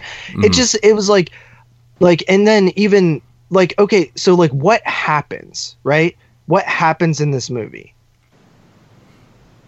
Well, like describe the movie. Like, okay, so there's two kids. They find out about these things. They capture one and they try to sell it. That is what happens in the movie. What else is there? Nothing really. I mean, they basically just kind of expand upon mic working? What Rare Exports actually is, and it's these, you know, these elves that they've turned into basically Santa Clauses. You know, they've but they don't even expand on that. It's a quick 2-minute scene at the end of the movie. You know what I mean? It's like even the company. I get that. The biggest problem that I had with it, like, it was just like why do the elves trust them now? All of a sudden, that Santa Claus is not there anymore. It's fucking stupid. Well, it's because they're kind of controlled by Krampus, right? You get an idea that they tamed them. That's the idea. Like, how do you tame any wild animal? Well, that's essentially it's what even it is, shown right? in the They're wild animals. Why didn't they tame them before when they were fucking going crazy? See, this is where, like, watching the shorts would have been handy, because, you know, you get to see the prequels and actually how they train these things and stuff and what they did. So if you watch those and you watch the film, some of the things within the film actually make a little bit more sense. Yeah, like the whole like the it's like this is like a goddamn prequel to the main movie. Actually, here's one thing. Here's one thing that I just thought of. The whole gingerbread thing. I don't know if you guys remember this from the film, but when they throw the gingerbread out there, they get kind of preoccupied and they eat the gingerbread. That's actually in the rules in one of the shorts. Cookies. Yeah, Santa's cookies. It's like a little soft spot for them. So if you if you give them like gingerbread, I like all that stuff. It's great. I wish that there was more of it. Honestly, there's so much stuff you could have done with this movie. I get it. And I was a huge fan of the shorts. I loved the shorts. They were some of my favorite shorts ever. Yeah, and I've really always wanted to see this movie, because I was like, if this is more of that, I'm gonna love it. And that's not saying I didn't like this movie. I actually really like this movie, but I just feel like this story has so much more potential for a $2.2 million movie. I feel like they wasted a lot of the time and effort in this movie with stuff that truly really didn't matter in the end. Like I think that set up the characters that they're hungry and their backs against the wall and they have to go after these things. What they capture one with such ease. It's literally just there, and then next thing you know, they have it in a suit. Well, you know what no, I mean? I mean, honestly, dude, I mean, he catches him pretty easy because, I mean, that was one of those fucking, what do they call them, wolf traps or whatever? I mean, shit, dude. I mean, you can't get out of that situation. I mean, but when they have it in the house and stuff, or in the my only question is, I guess that elf or whatever was why he was on the property in the first place was maybe he was coming after the kid. Yeah, that's what they do. They go get the kids. No. All the ones that haven't been washing behind their ears and stuff. You know what I mean? And I like that I just want to know how that kid wasn't freezing his balls off when he ran outside in his underwear when it's like fucking probably 20 degrees below zero. He lives in the mountains of Finland. He's probably used to the cold, man. He's super weathered, I guess, but I mean, man, I was like... I mean, I get your points. I mean, I never really thought of it needing more conflict, but like I always said... It just needs anything else. There's, I always thought that... Nothing fucking happens in this movie, man. It pisses me off. I always thought that it would have been cool, to have a battle with the Krampus, because, he's also protecting his elves and vice versa and type especially thing, right? Since they show it, defrosting. Yeah. But... Yeah. I mean, it would make more sense. I mean, if that was the main, the third act conflict with Krampus and, obviously our hunters, that would have made a little bit more sense. They kill him like that, and then all of a sudden, the elves are under their kind of... this movie is starvation. That is the primary conflict. Yeah, it's not of course. The elves. They don't even very, very much go into it's their whole life. Their whole year depends on those reindeer. Right, and which is a problem if that's the main point of this movie. I don't think it's a problem. I mean, that's the location. That's where they live and stuff. That comes with their literally. Yeah, their that should be a secondary plot device, not the primary story. I don't really have any problem with it. I actually kind of like it, man. I mean, it leads to this really heartfelt scene where Petrie and his dad are, at the table, and all they have to eat is gingerbread.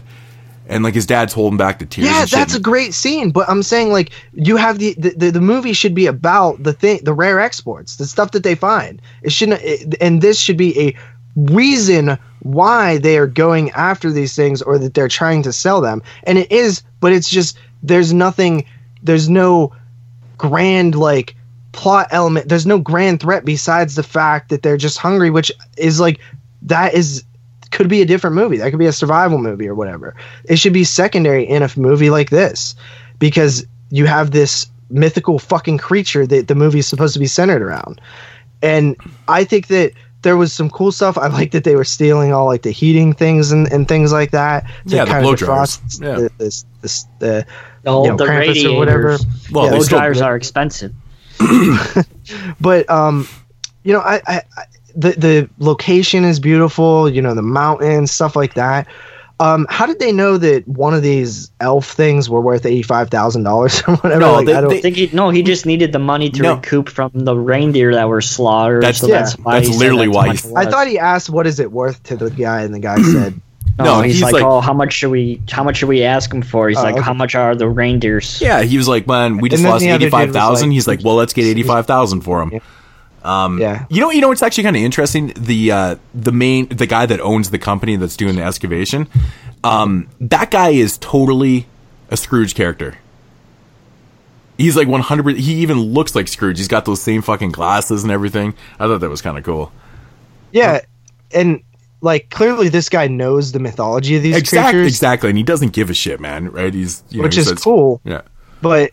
I don't know, man. It was missing too much for me. I was really disappointed with it. I think the shorts are more interesting than the movie. Yeah, I've never really. I never thought of it. I guess if you were expecting something else from it and you didn't get it, of course you're gonna be a little bit more disappointed. I was expecting something from it. Is the problem? You didn't get anything from it? I watched this movie. I like the movie. I'm just saying that its biggest fatal flaw is that it doesn't have enough in it. It could have been a short. It could have been a 30-minute short. It 100% could have. There's no reason that it needed to be this long.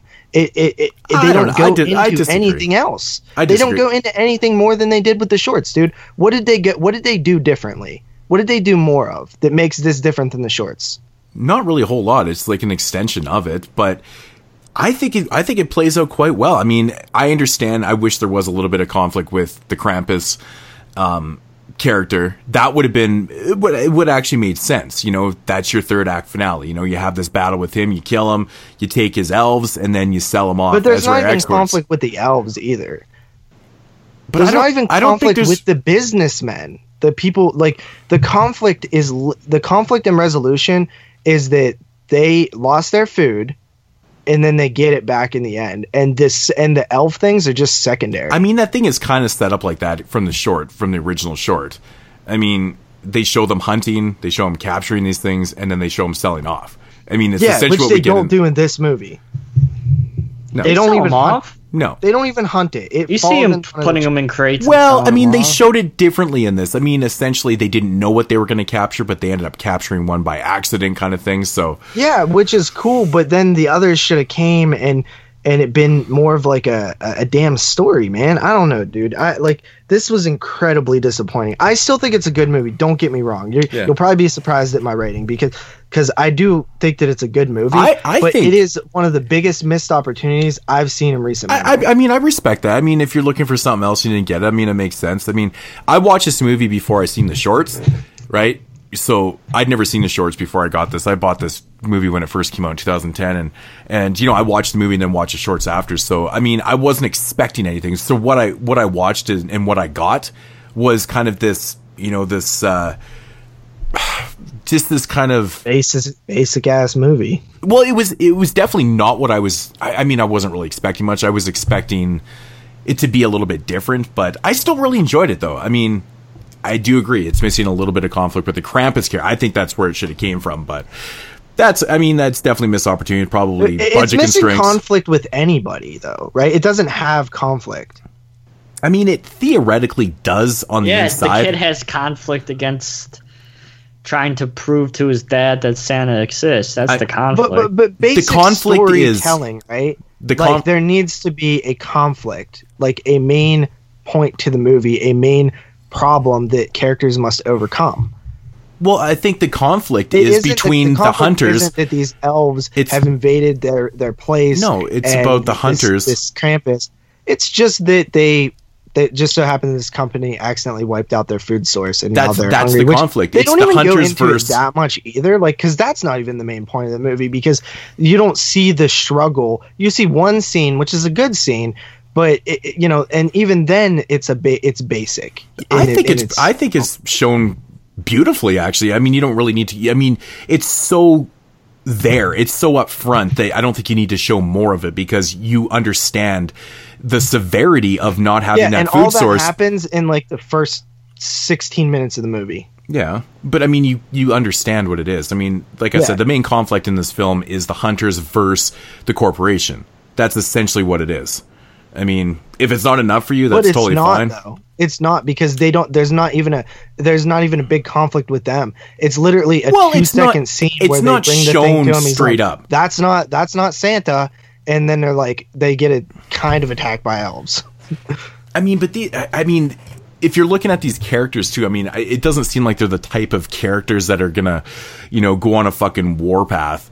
Also, I mean, these guys seem pretty chill, pretty level-headed. I mean, they just want what they feel they're owed, right? Yeah. So, I mean, and that approach is very subtle. You know, it's very kind of soft. But I mean, I get where you're coming from. I don't agree. I actually like the film the way it is. Jeremy, how do you feel about this? I mean, I agree with JP. Actually, that's why I said when we were first talking, like, so they capture the elves and they put them in the crates, and then what? And then as JP was like talking, like, oh, they don't really explain too much, like Santa Claus. Like, what the fuck is Santa Claus? We see him for like 2 seconds in a block of ice, and that's the end of that. Like, I think the story is more about the elves than it is fucking Santa Claus, and that's kind of stupid to me in a movie that's called Rare Exports and has fucking Santa Claus on the cover.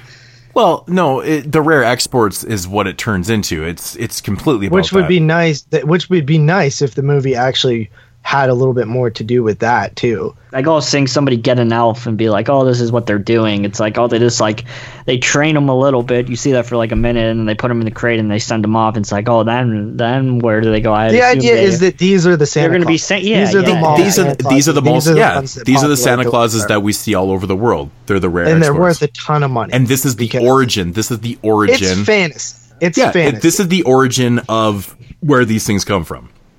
Yeah. So it's telling like this origin story. I don't know. Maybe the narrative needs to be. It needs to be fleshed out more. I love mythology. You have fantastic foundation for this film with the mythology that you create, but you don't do much with it. All you do is show the elves. You show an ice block of the Krampus or the Santa, the real one. Which, by the way, doesn't make much sense. If that's Santa, then why are these Rare Exports becoming Santas? You know what I mean? Because they don't look anything like that. You get what I'm saying? What, they don't look like the Krampus? Yeah, because he's saying that is Santa, but it's like, okay, so the elves that you're stealing and well, I think to the rest of the world, I think the average Santa Claus looks like what they were distributing. Was these old kind of hairy guys and shit like that. I mean, when you ask an average kid what Santa Claus, they don't think of Krampus. Dude, it would have been so creepy. Like those things are creepy, man. Like if you made this a little more of a horror film, and these things were actually what are like a couple scenes of them like outside of windows and snatching these kids up and eating them or whatever the hell they're gonna do with them. You know what I mean? The whole concept. I agree that these things are going after bad kids, finding out what the kids did, what's bad, what stops them, the milk, the chimneys, all this stuff. Like there's so much that you could have done with this film, but they didn't, and this is what we have. And it is unfortunate, but I've said my piece on it. I think it's a good movie, but a huge missed opportunity. You guys want to get into ratings? I don't know. You got more to say? No, I don't got anything else to say. Jeremy? 7.5. Modes? 8.5. I'm coming in. Funny enough, I told you guys I like this movie. It's a well-made movie aesthetically. It's very pleasing to the eye. The locations are beautiful. The Santa Claus or the elves are absolutely creepy. The acting is great. You have a great relationship between this father and son. You have like this almost coming of age narrative at a point.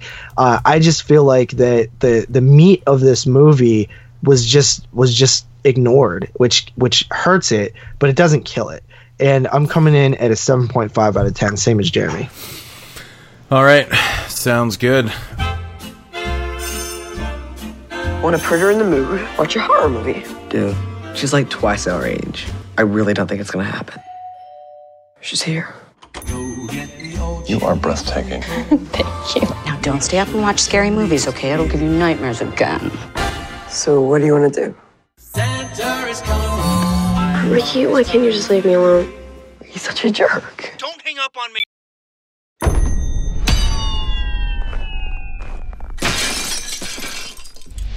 What was that? Oh my god. Get away from the window. There's someone there.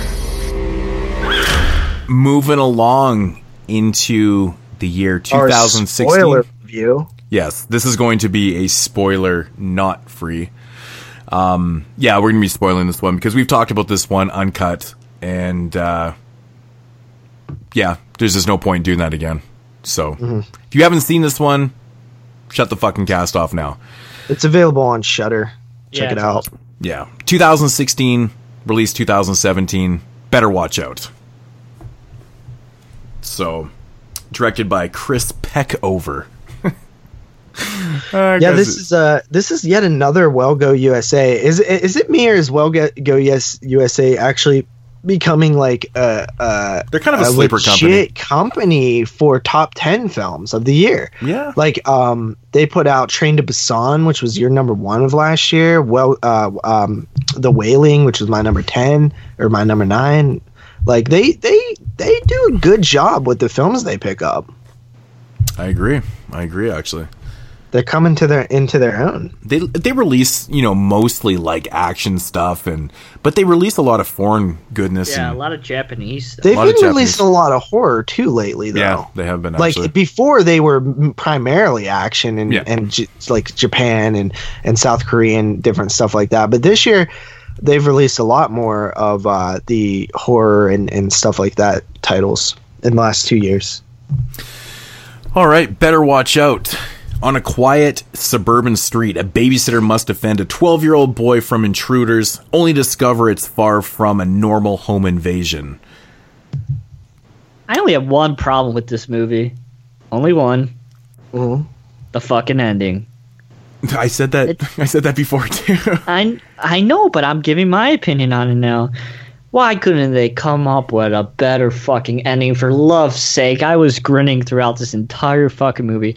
Having such a fun time, and then that fucking ending. Come on, so what exactly do you not like about it? How predictable can it fucking be? Of course she isn't dead. Of course she's still gonna be alive. It's just so goddamn. I don't know, man, because I was thinking about it too. Bullshit.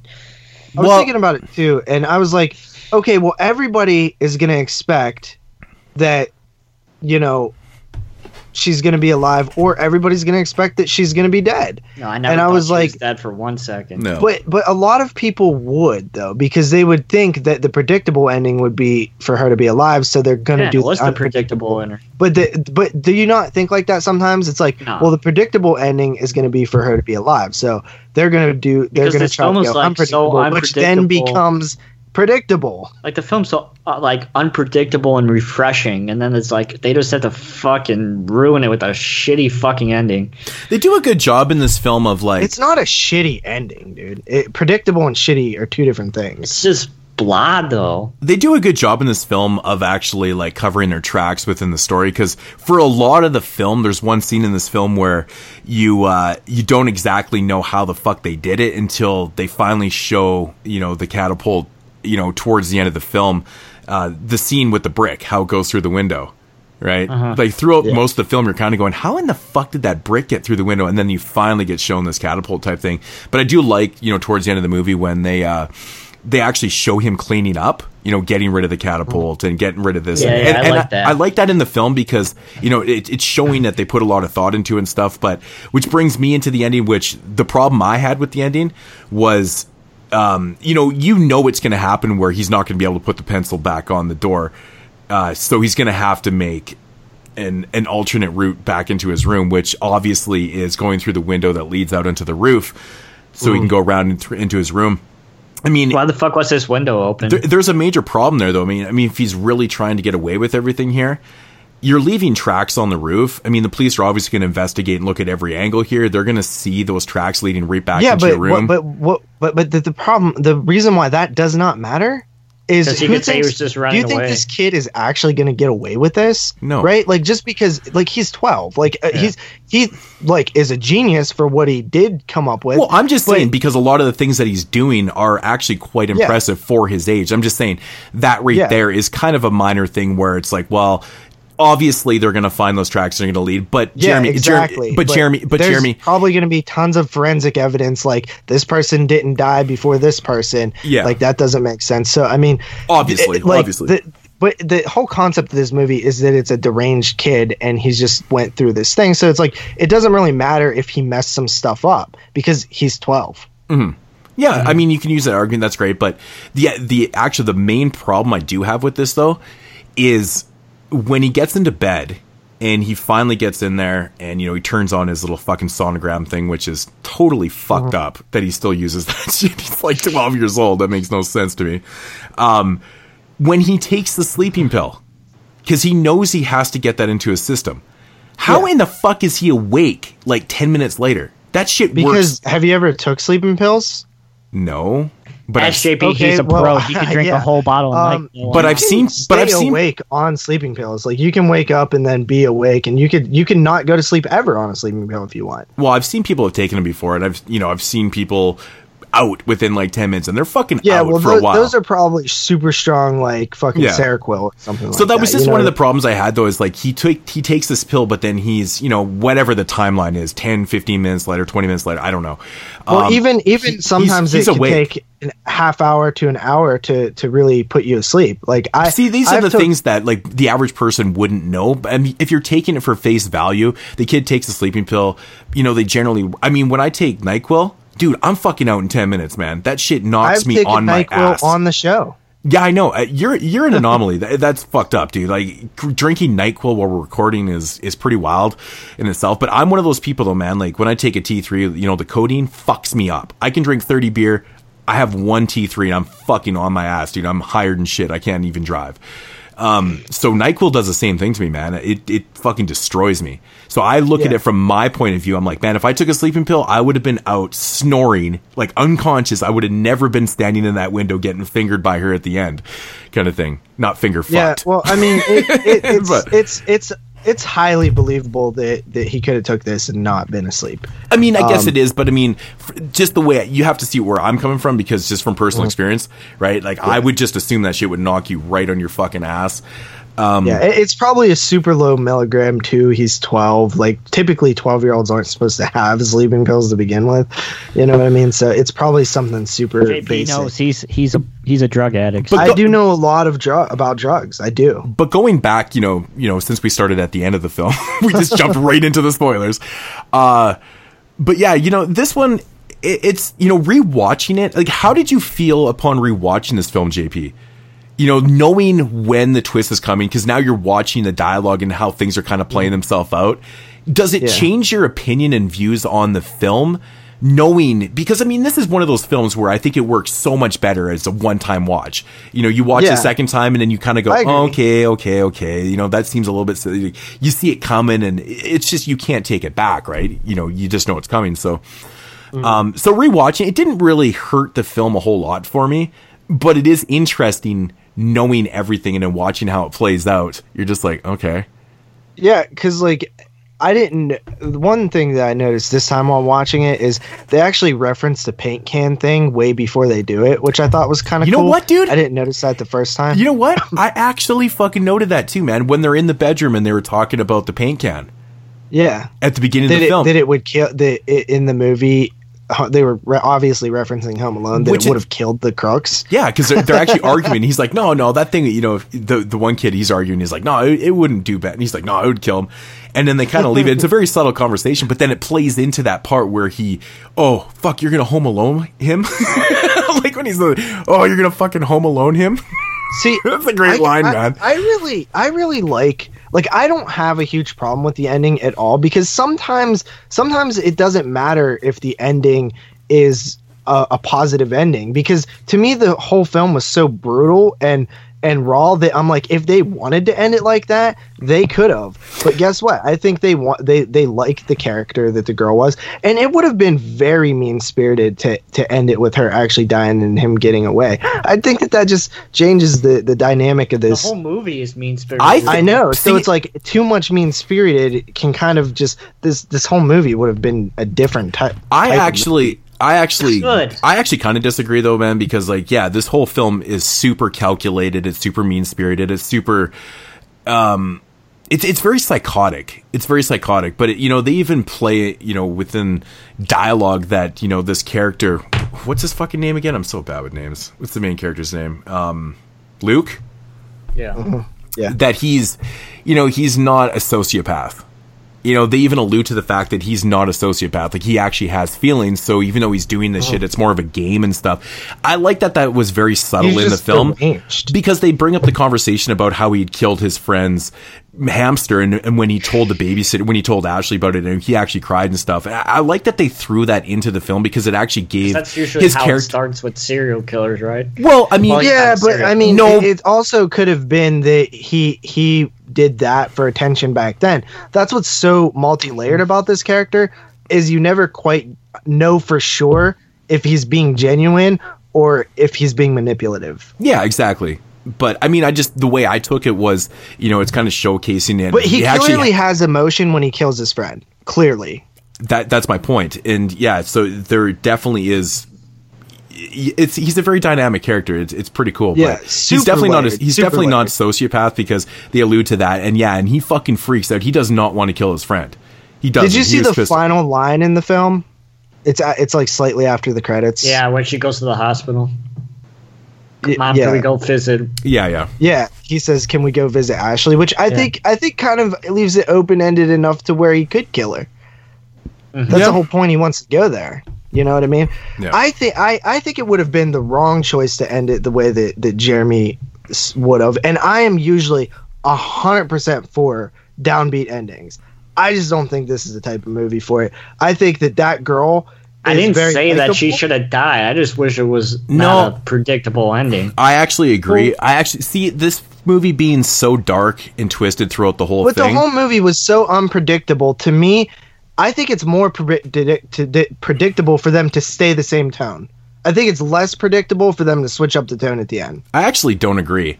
I think a lot of people would have been expecting, the happier ending in this film. And if you had kept it dark, I think it would have been a little bit more shocking. And it would have been like, oh, goddamn, they never changed the tone. Isn't it always expected that they're going to do a happier ending? Isn't that primarily what is expected? Yeah. So, I mean... So anytime you do a happy ending, it's going to be predictable. Anytime. Well, I guess if you look at it like that, but I mean, I guess it's a difference. I guess it's a difference between anytime there's a happy ending done, people say, "Oh, that was fucking predictable." Anytime, it seriously, it irks me to death, because it's like you have to have happy endings in order for the downbeat endings to not be predictable. Like, you have to have a balance there of some movies have to end happy, some movies have to end downbeat. Because if you had only downbeat, then happy would be unpredictable, right? Downbeat would be predictable. Yeah, but we do have those different types of film. Predictability is based on other movies you've seen, not based on the film that you're watching when it comes to happy or sad. So you can reword this. I think it would have worked better if they had just kept it with the same tone. Because it's so mean-spirited. It's so fucking mean-spirited. And it's shocking too, because the kid is like 12, and he's killing another high school kid. And if it had to just, ended with her actually fucking dying, I think that's just brutal.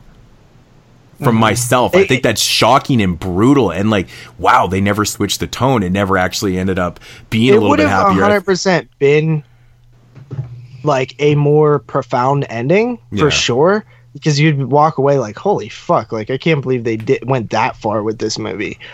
But at the same time, I don't have issues with this ending. I would have liked it either way, honestly. Yeah. But I actually like this girl, and there's one scene in particular that made me okay with the way that it ended.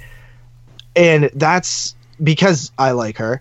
And that's when they have her tied up and he dares her to fill her boob. Mm-hmm. And like the expression on her face where she just feels like completely demoralized, and it's just very like sad. And I'm like, I don't want to see that character get fucked over in the end, and to me that means that the filmmaker did a good job. I think that would have made it more, it makes it more effective though too, because if you're really feeling that character and you honestly do not want her to perish in the end, and she does, you're just like, god damn, dude, that's so brutal, because I liked her. Effective, but I'm just okay with it in this one. Like, I just really truly am. Like, I'm just like, I don't need it. It might have made me feel stronger. You're right. It might have made me feel stronger, but I don't think that it hurts the film at all. It could have made the film better, but I don't think it actually negatively impacts the film.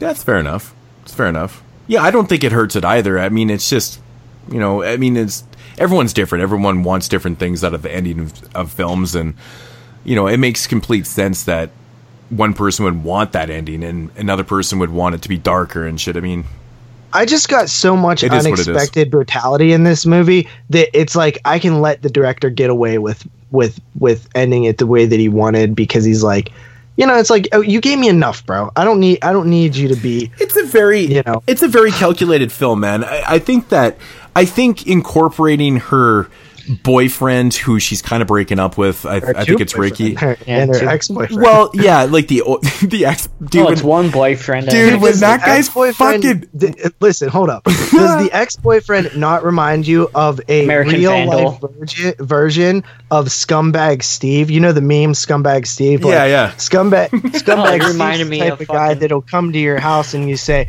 "Oh, no smoking in here, Steve," and he's like, "No, it's cool." Like he's that guy. Reminds me of the the guy from American Vandal, dude. that dude's way cooler than this dude. guy. This guy makes me laugh. He's sitting in his car drinking a beer, and he's like, "Yeah, let's do this, and he's getting all fucking pumped up and shit. This guy's the best. It fucking cracked me up both times I watched this film. And it, like, looking at the dude, you're just like, dude, take the fucking sticker off your damn hat, man. Come on. Fuck, he's got a $sign hat. He's got a sticker. I noticed that too. He has a fucking New Era hat and he's wearing the fucking sticker. I keep a sticker on my hat. Jesus Christ, really? Fuck. Yeah. So But I remember my size. But anyways, yeah, man. Like, that guy Sean fucking William kind of Scott cracks me. should play that character. It's totally a Sean William Scott type of character. Dude, I thought It the is. casting was phenomenal for that guy. Like, do you guys know what I'm talking about? The Scumbag Steve meme. Yeah. 100%. Like, he's literally that dude. yeah. Like, I was hoping that there was a commentary on the disc because I was going to listen to that while watching it today. And since I just seen this movie a few weeks ago, so I was like, okay, I'll listen to the commentary since like I already, can review the movie on its own. But there's no commentary. I know. Sad. I was very disappointed. There's actually like no features on it. It comes with a special holiday Christmas card or something inside. But And the slipcover is really cool looking too. I really like the slipcover, Yeah. but yeah, very disappointed with the features on there. yeah. But yeah, man, I mean, I think that this movie just is so fun. It's just like It's so fresh and original. It is. Like, it really is. It's a reverse Babysitter. I can't believe both of these movies came out this year. Have you seen Babysitter yet, Jeremy? You know what, man? I can believe that because it seems like this happens a lot every year. Where I mean, look at the Belko Experiment and Mayhem. They're similar, but they're they're different. But they're on the same lines of each other. This seems to happen quite a few times every year where you get these films. But yeah, man. I mean, The Babysitter was fun. I mean, it was obviously a lot different in tone. It was more of a comedy. Yeah, this one has comedic moments, but it's so much more dark. And honestly, dude, I think the comedic best moments thing in this about film, movie, they're executed good too. Like they're definitely not over the top, and they're very far in between. Like with the one ex-boyfriend and him being a goof in the car. And I mean, that shit it was, it's not like over the top. It's more subtle. It's just the fact that he's it's getting all pumped up. Comedy. Yeah, it's kind of ridiculous, but yeah. It's fun though. It's good. And I really like the casting, dude. I think that's the greatest strength of this movie.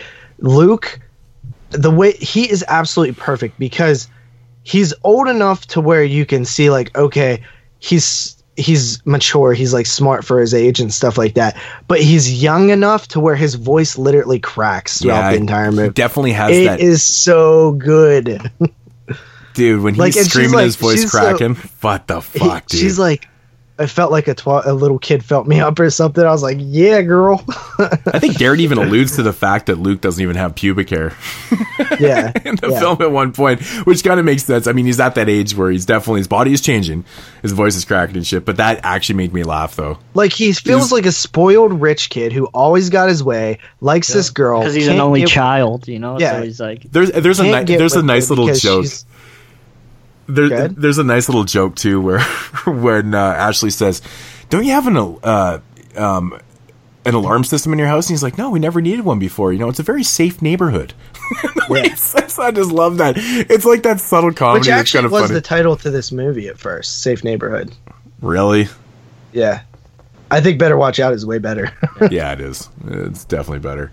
Yeah. I usually don't like when they change the title. I'm a fan of it in this. What did you think of having Patrick Warburton and Virginia Madsen as the parents? It's pretty fucking interesting. Dude, they were great. I love Patrick Warburton, man. She was like, "Are you sure you've never sucked a cock before? Like in college, experimentation, special friend." I was like, "It's funny." He's like, yeah. "These are my metrosexual." And she's like, "That's not even a word. It's metrosexual."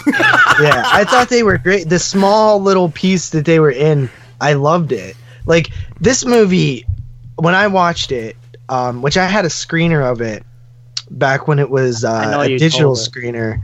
What? Didn't you? Oh no, that was another movie. Wasn't that the one you told Adam Green you were watching? Yeah. I had a digital screener of it, and I told Adam Green that I reviewed it, and the director was like, "Hey, thanks for not spoiling the movie and stuff." And he looked at me like I stole it, and I was like, "No, like in a real screener." And but I had the digital screener. The moment I hit play on it, dude, and like I saw those parents and like the setup and like the way the kids were talking, and like, you know, talking about, you know, what kids talk about at that age and stuff like that. I was just like, okay, I'm so down with this movie. And then I have it on Blu-ray now, and as another screener, and watching it again on Blu-ray was like great as well. And I was worried, like, this was a movie to me that I only need to ever watch one time, because I feel like Saw, right? I feel like with each viewing you could potentially lose the punch. Yeah, and like Saw. Like Saw. Yeah, and I was happy to say that it didn't really do that, and I actually learned a little bit more about the movie. I learned a little bit why I like the characters so much, how I think they're all like very layered characters. Well, because like, the rewatch allows you to watch it differently too, right? Yeah. You already know what's going on. You know, you don't have to be looking for things, but you're discovering things because you're watching the film a different way. Like, you're noticing expressions, you're noticing, you know, even dialogue and things. And that's I noticed a lot of things like that too while watching this, and you know, it was pretty decent for a film that, I agree, you know, one time watch can be sufficient enough. But it does, you know, I mean, it doesn't hurt it to watch it a second time, for sure. Yeah. So yeah. You want to go into ratings? Jeremy. Sure. It's your 10 minutes. Oh, is it mine? Oh, I was about to say it. That's right. It is my go. What did I rate this one like 2 weeks ago? Don't even fucking remember. I think I gave it 7.5 or 8 or something. I don't know. Yeah, man, this is a really good film. It's got a great Christmas feel to it. The acting's superb in this. Great twists and turns. Minor issues with the ending. You know, I mean, I agree, it doesn't hurt the film. I would like to have seen it go a different way for my personal taste, because I like really downbeat shit. I think it's more effective for myself. Maybe it's selfish, but I don't give a fuck. That's just who I am. So with that said, man, you know, rewatching the film, I actually really enjoyed it again, and that says a lot about the movie in itself, because this is one of those films where you're like, the first time you watch it, the twist is like shocking. You're like, holy fuck, that's crazy. That's awesome. You know, I really wish that they had have shown a little bit more, maybe kind of gored it up a little bit with the paint can. I would have loved to have seen his face fucking smashed in. I think that would have just been like, holy shit. It doesn't matter that it's not still there. Kind of satisfying to see that it's that paint kind of mix movie, with the blood. you know? It was like, you can like, the imagination kicks in. You're like, oh fuck. Yeah, it's not that kind of movie, I think. Well, it doesn't have to be fully that. I mean, it's just one scene, right?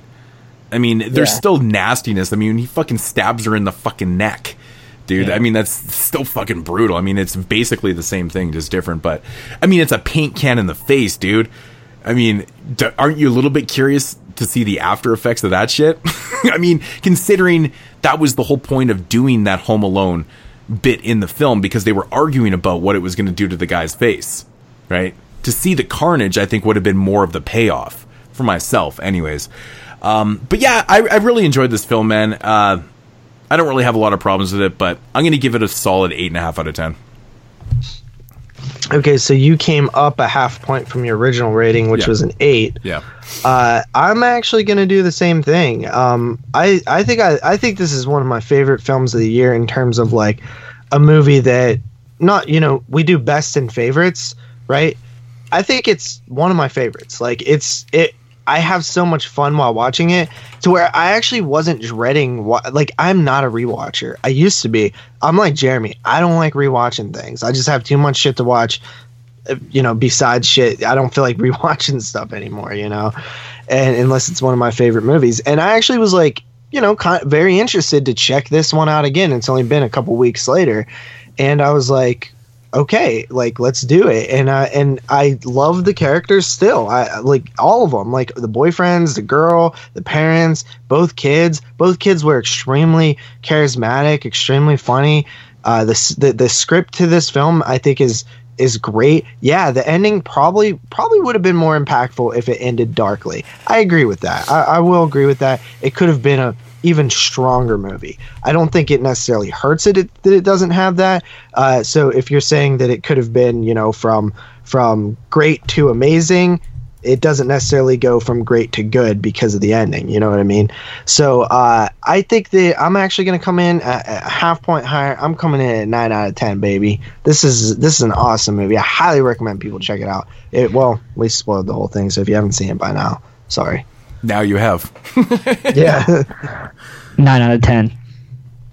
Wow. Jeremy, 9 out of 10. I'm tired of following Jeremy on Letterboxd because I always know his ratings now. I knew he was coming in at 9, but I will say that he actually lowered his rating on Rare Exports when we were talking about it from what he initially had. 7.5. Nice.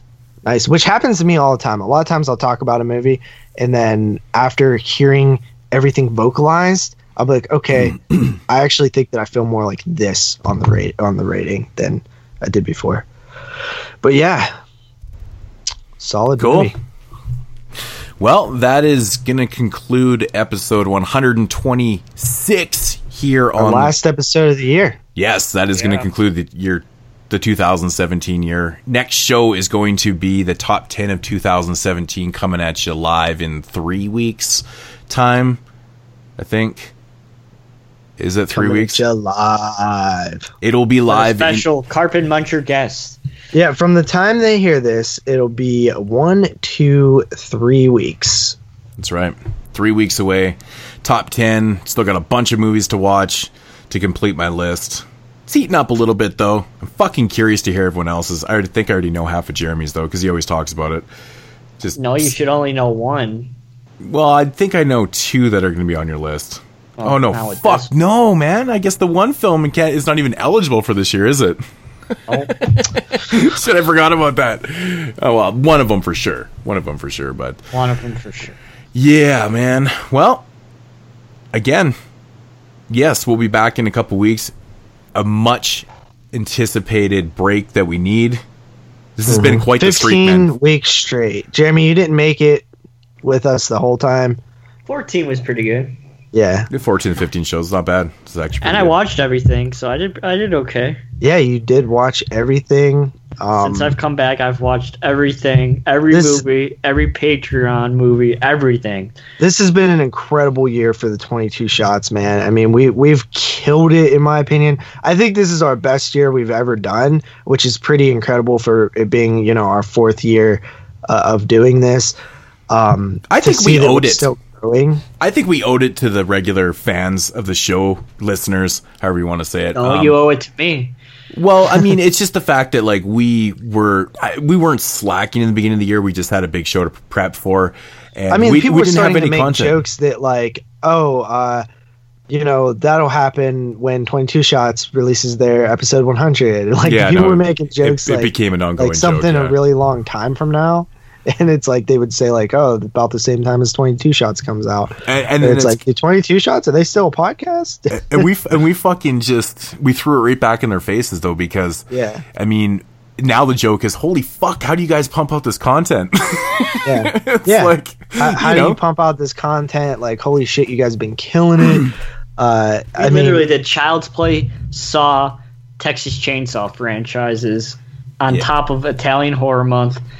And a whole bunch of other stupid shit, so it's kind of crazy. 2 other director's spotlights, like, I mean, dude, it's been crazy. It really has. And I mean, the only show that we took it easy on was the Skin Deep show.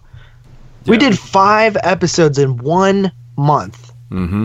And big episodes. That was last month. We did 4 episodes and a commentary. Mm-hmm. I mean, dude, I think that it was such a great run, a run that will probably never be rivaled by any other podcast. I dare them to try it. Won't even be rivaled by us. Like, I can't see us going that hard again. that would be insane. You know, Italian going from that crazy October straight into the crazy Italian horror month. That was a hike, and really those are the only 2 months where we like can't miss episodes. You know what I mean? Yeah. Like normally we can, if something comes up and like we have to find a way to not miss episodes in those months. And it you know, after this episode we got it done, so it's actually done. We're actually free to not have a scheduled thing to where we can't miss for like the rest of the year. You know, starting in 2018 all the way up until like October again. You know, because we don't really do you know, date specific shows besides October, November, and December. Speaking of those months, man, we need to kind of figure out what we're going to be doing. I think we have a completely open schedule right now. It's pretty crazy. Yeah, but I got some ideas for some shows. I'm sure you guys do too. And yeah, we'll see what happens. And I'm sure the Patreon. You know, yeah, the Patreon for January. We'll see what's there, and then we'll kind of work around that. But I do want you guys to get definitely do some research for films that you're excited about in 2018. I think we did a top 5 last year, like what our 5 most anticipated. So make sure you two do that. I will as well. Also, you know, get watching on those 2017 films. We have a few more weeks of freedom. No Patreon reviews, no podcast episode schedule. We'll be able to watch what we want for a little while, wind down a little bit. It's going to be fun. And then we'll see you guys in 2018. It's going to be another epic year. I can't believe that we've been doing this so long. 126 episodes? Yep. 126 today. Yep. We're going to be at Witchcraft 200 sooner or later. Yeah. Witchcraft coming to episode 200. We should probably figure out what we're doing for episode 150 pretty damn quick.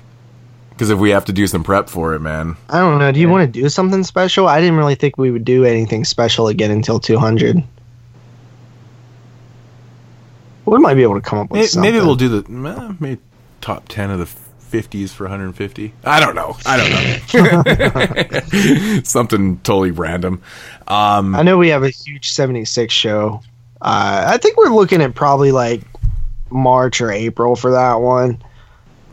I would like to get it done sooner than later, to be honest. I would like to get 2 done in a year. That's why I want to get it done, you know, in the first maybe quarter of the year.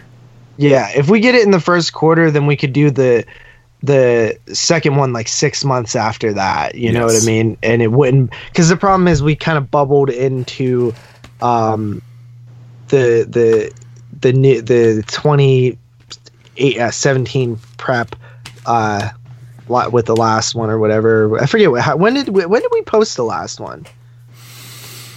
Damn, dude, I have no idea. I think it was like in March or something like that. Yeah, it's been a while. Too long. We need to get this one done. It kind of episode 100 got in the way and stuff like that, but we should be a little bit more. It's up to Exploding Heads too. Hopefully those guys can let us know what they want to do. I would hate to kind of go away from those shows because people love them so much when they're on. Mm-hmm.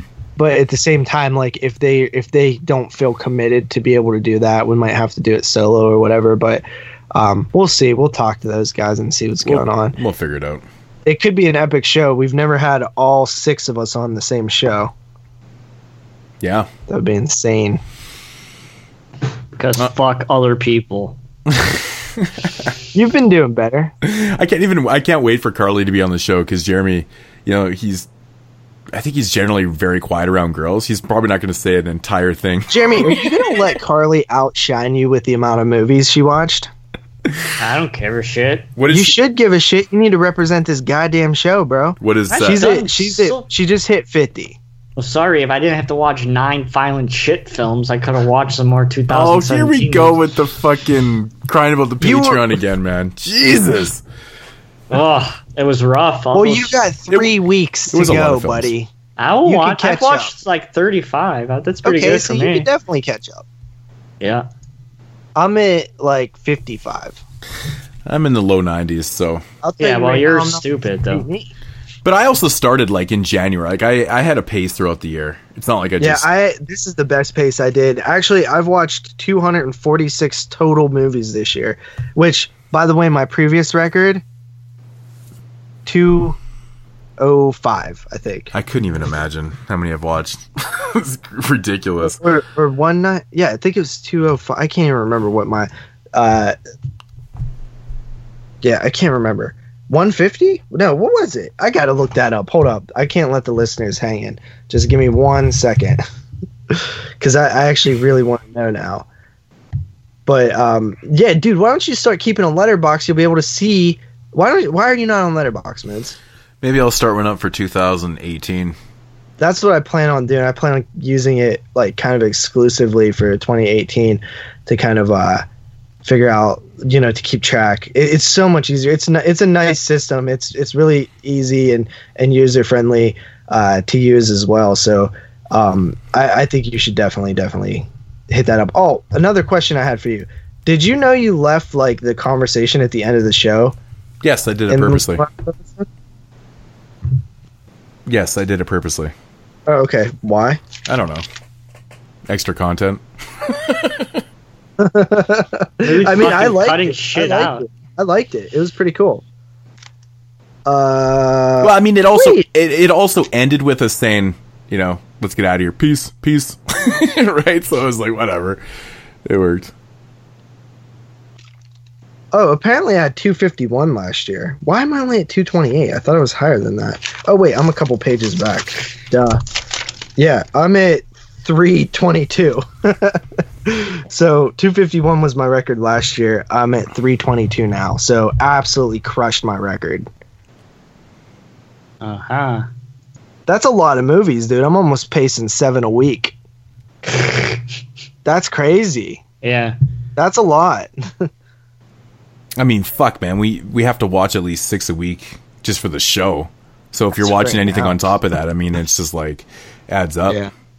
Yeah. Redonkulous. Yeah, that's I did mention that, in the early part of the year next year, I would like to maybe do some more list specific shows or like single or duo films to where we're not watching 3 featured reviews plus every week, kind of space it out a little bit. Maybe get in some more What We Watch shows. It's been over a year since we've done a What We Watch show. Over a year. Mm-hmm. I would like to do that again. Those are my favorite shows. Yeah, I wouldn't mind doing another one. It's okay. They're fun. All right. Let's get the fuck out of here. Jeremy, take us out. I had to take us out last week and I fucked it up, man.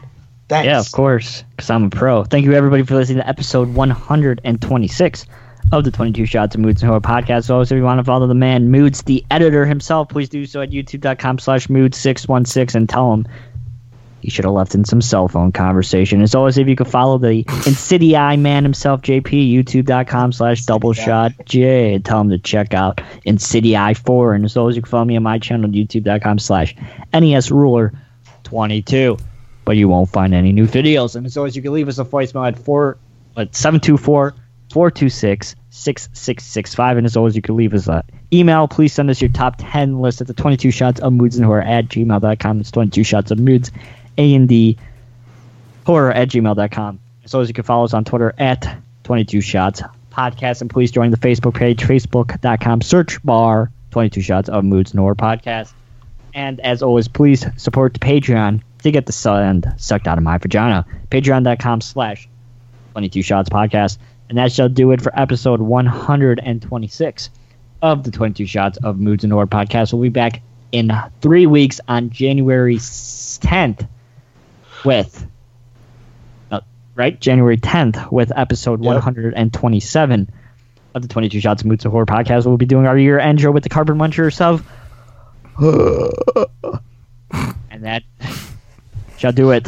So that should be it. Thank you, everybody. Also, whoever won the Patreon, I forgot to mention, hit me up on Facebook for your address or send us an email. Sorry about that. Later. Peace. Merry motherfucking Christmas. Merry motherfucking Christmas. Merry motherfucking Christmas. And have a fucked up New Year. You boo!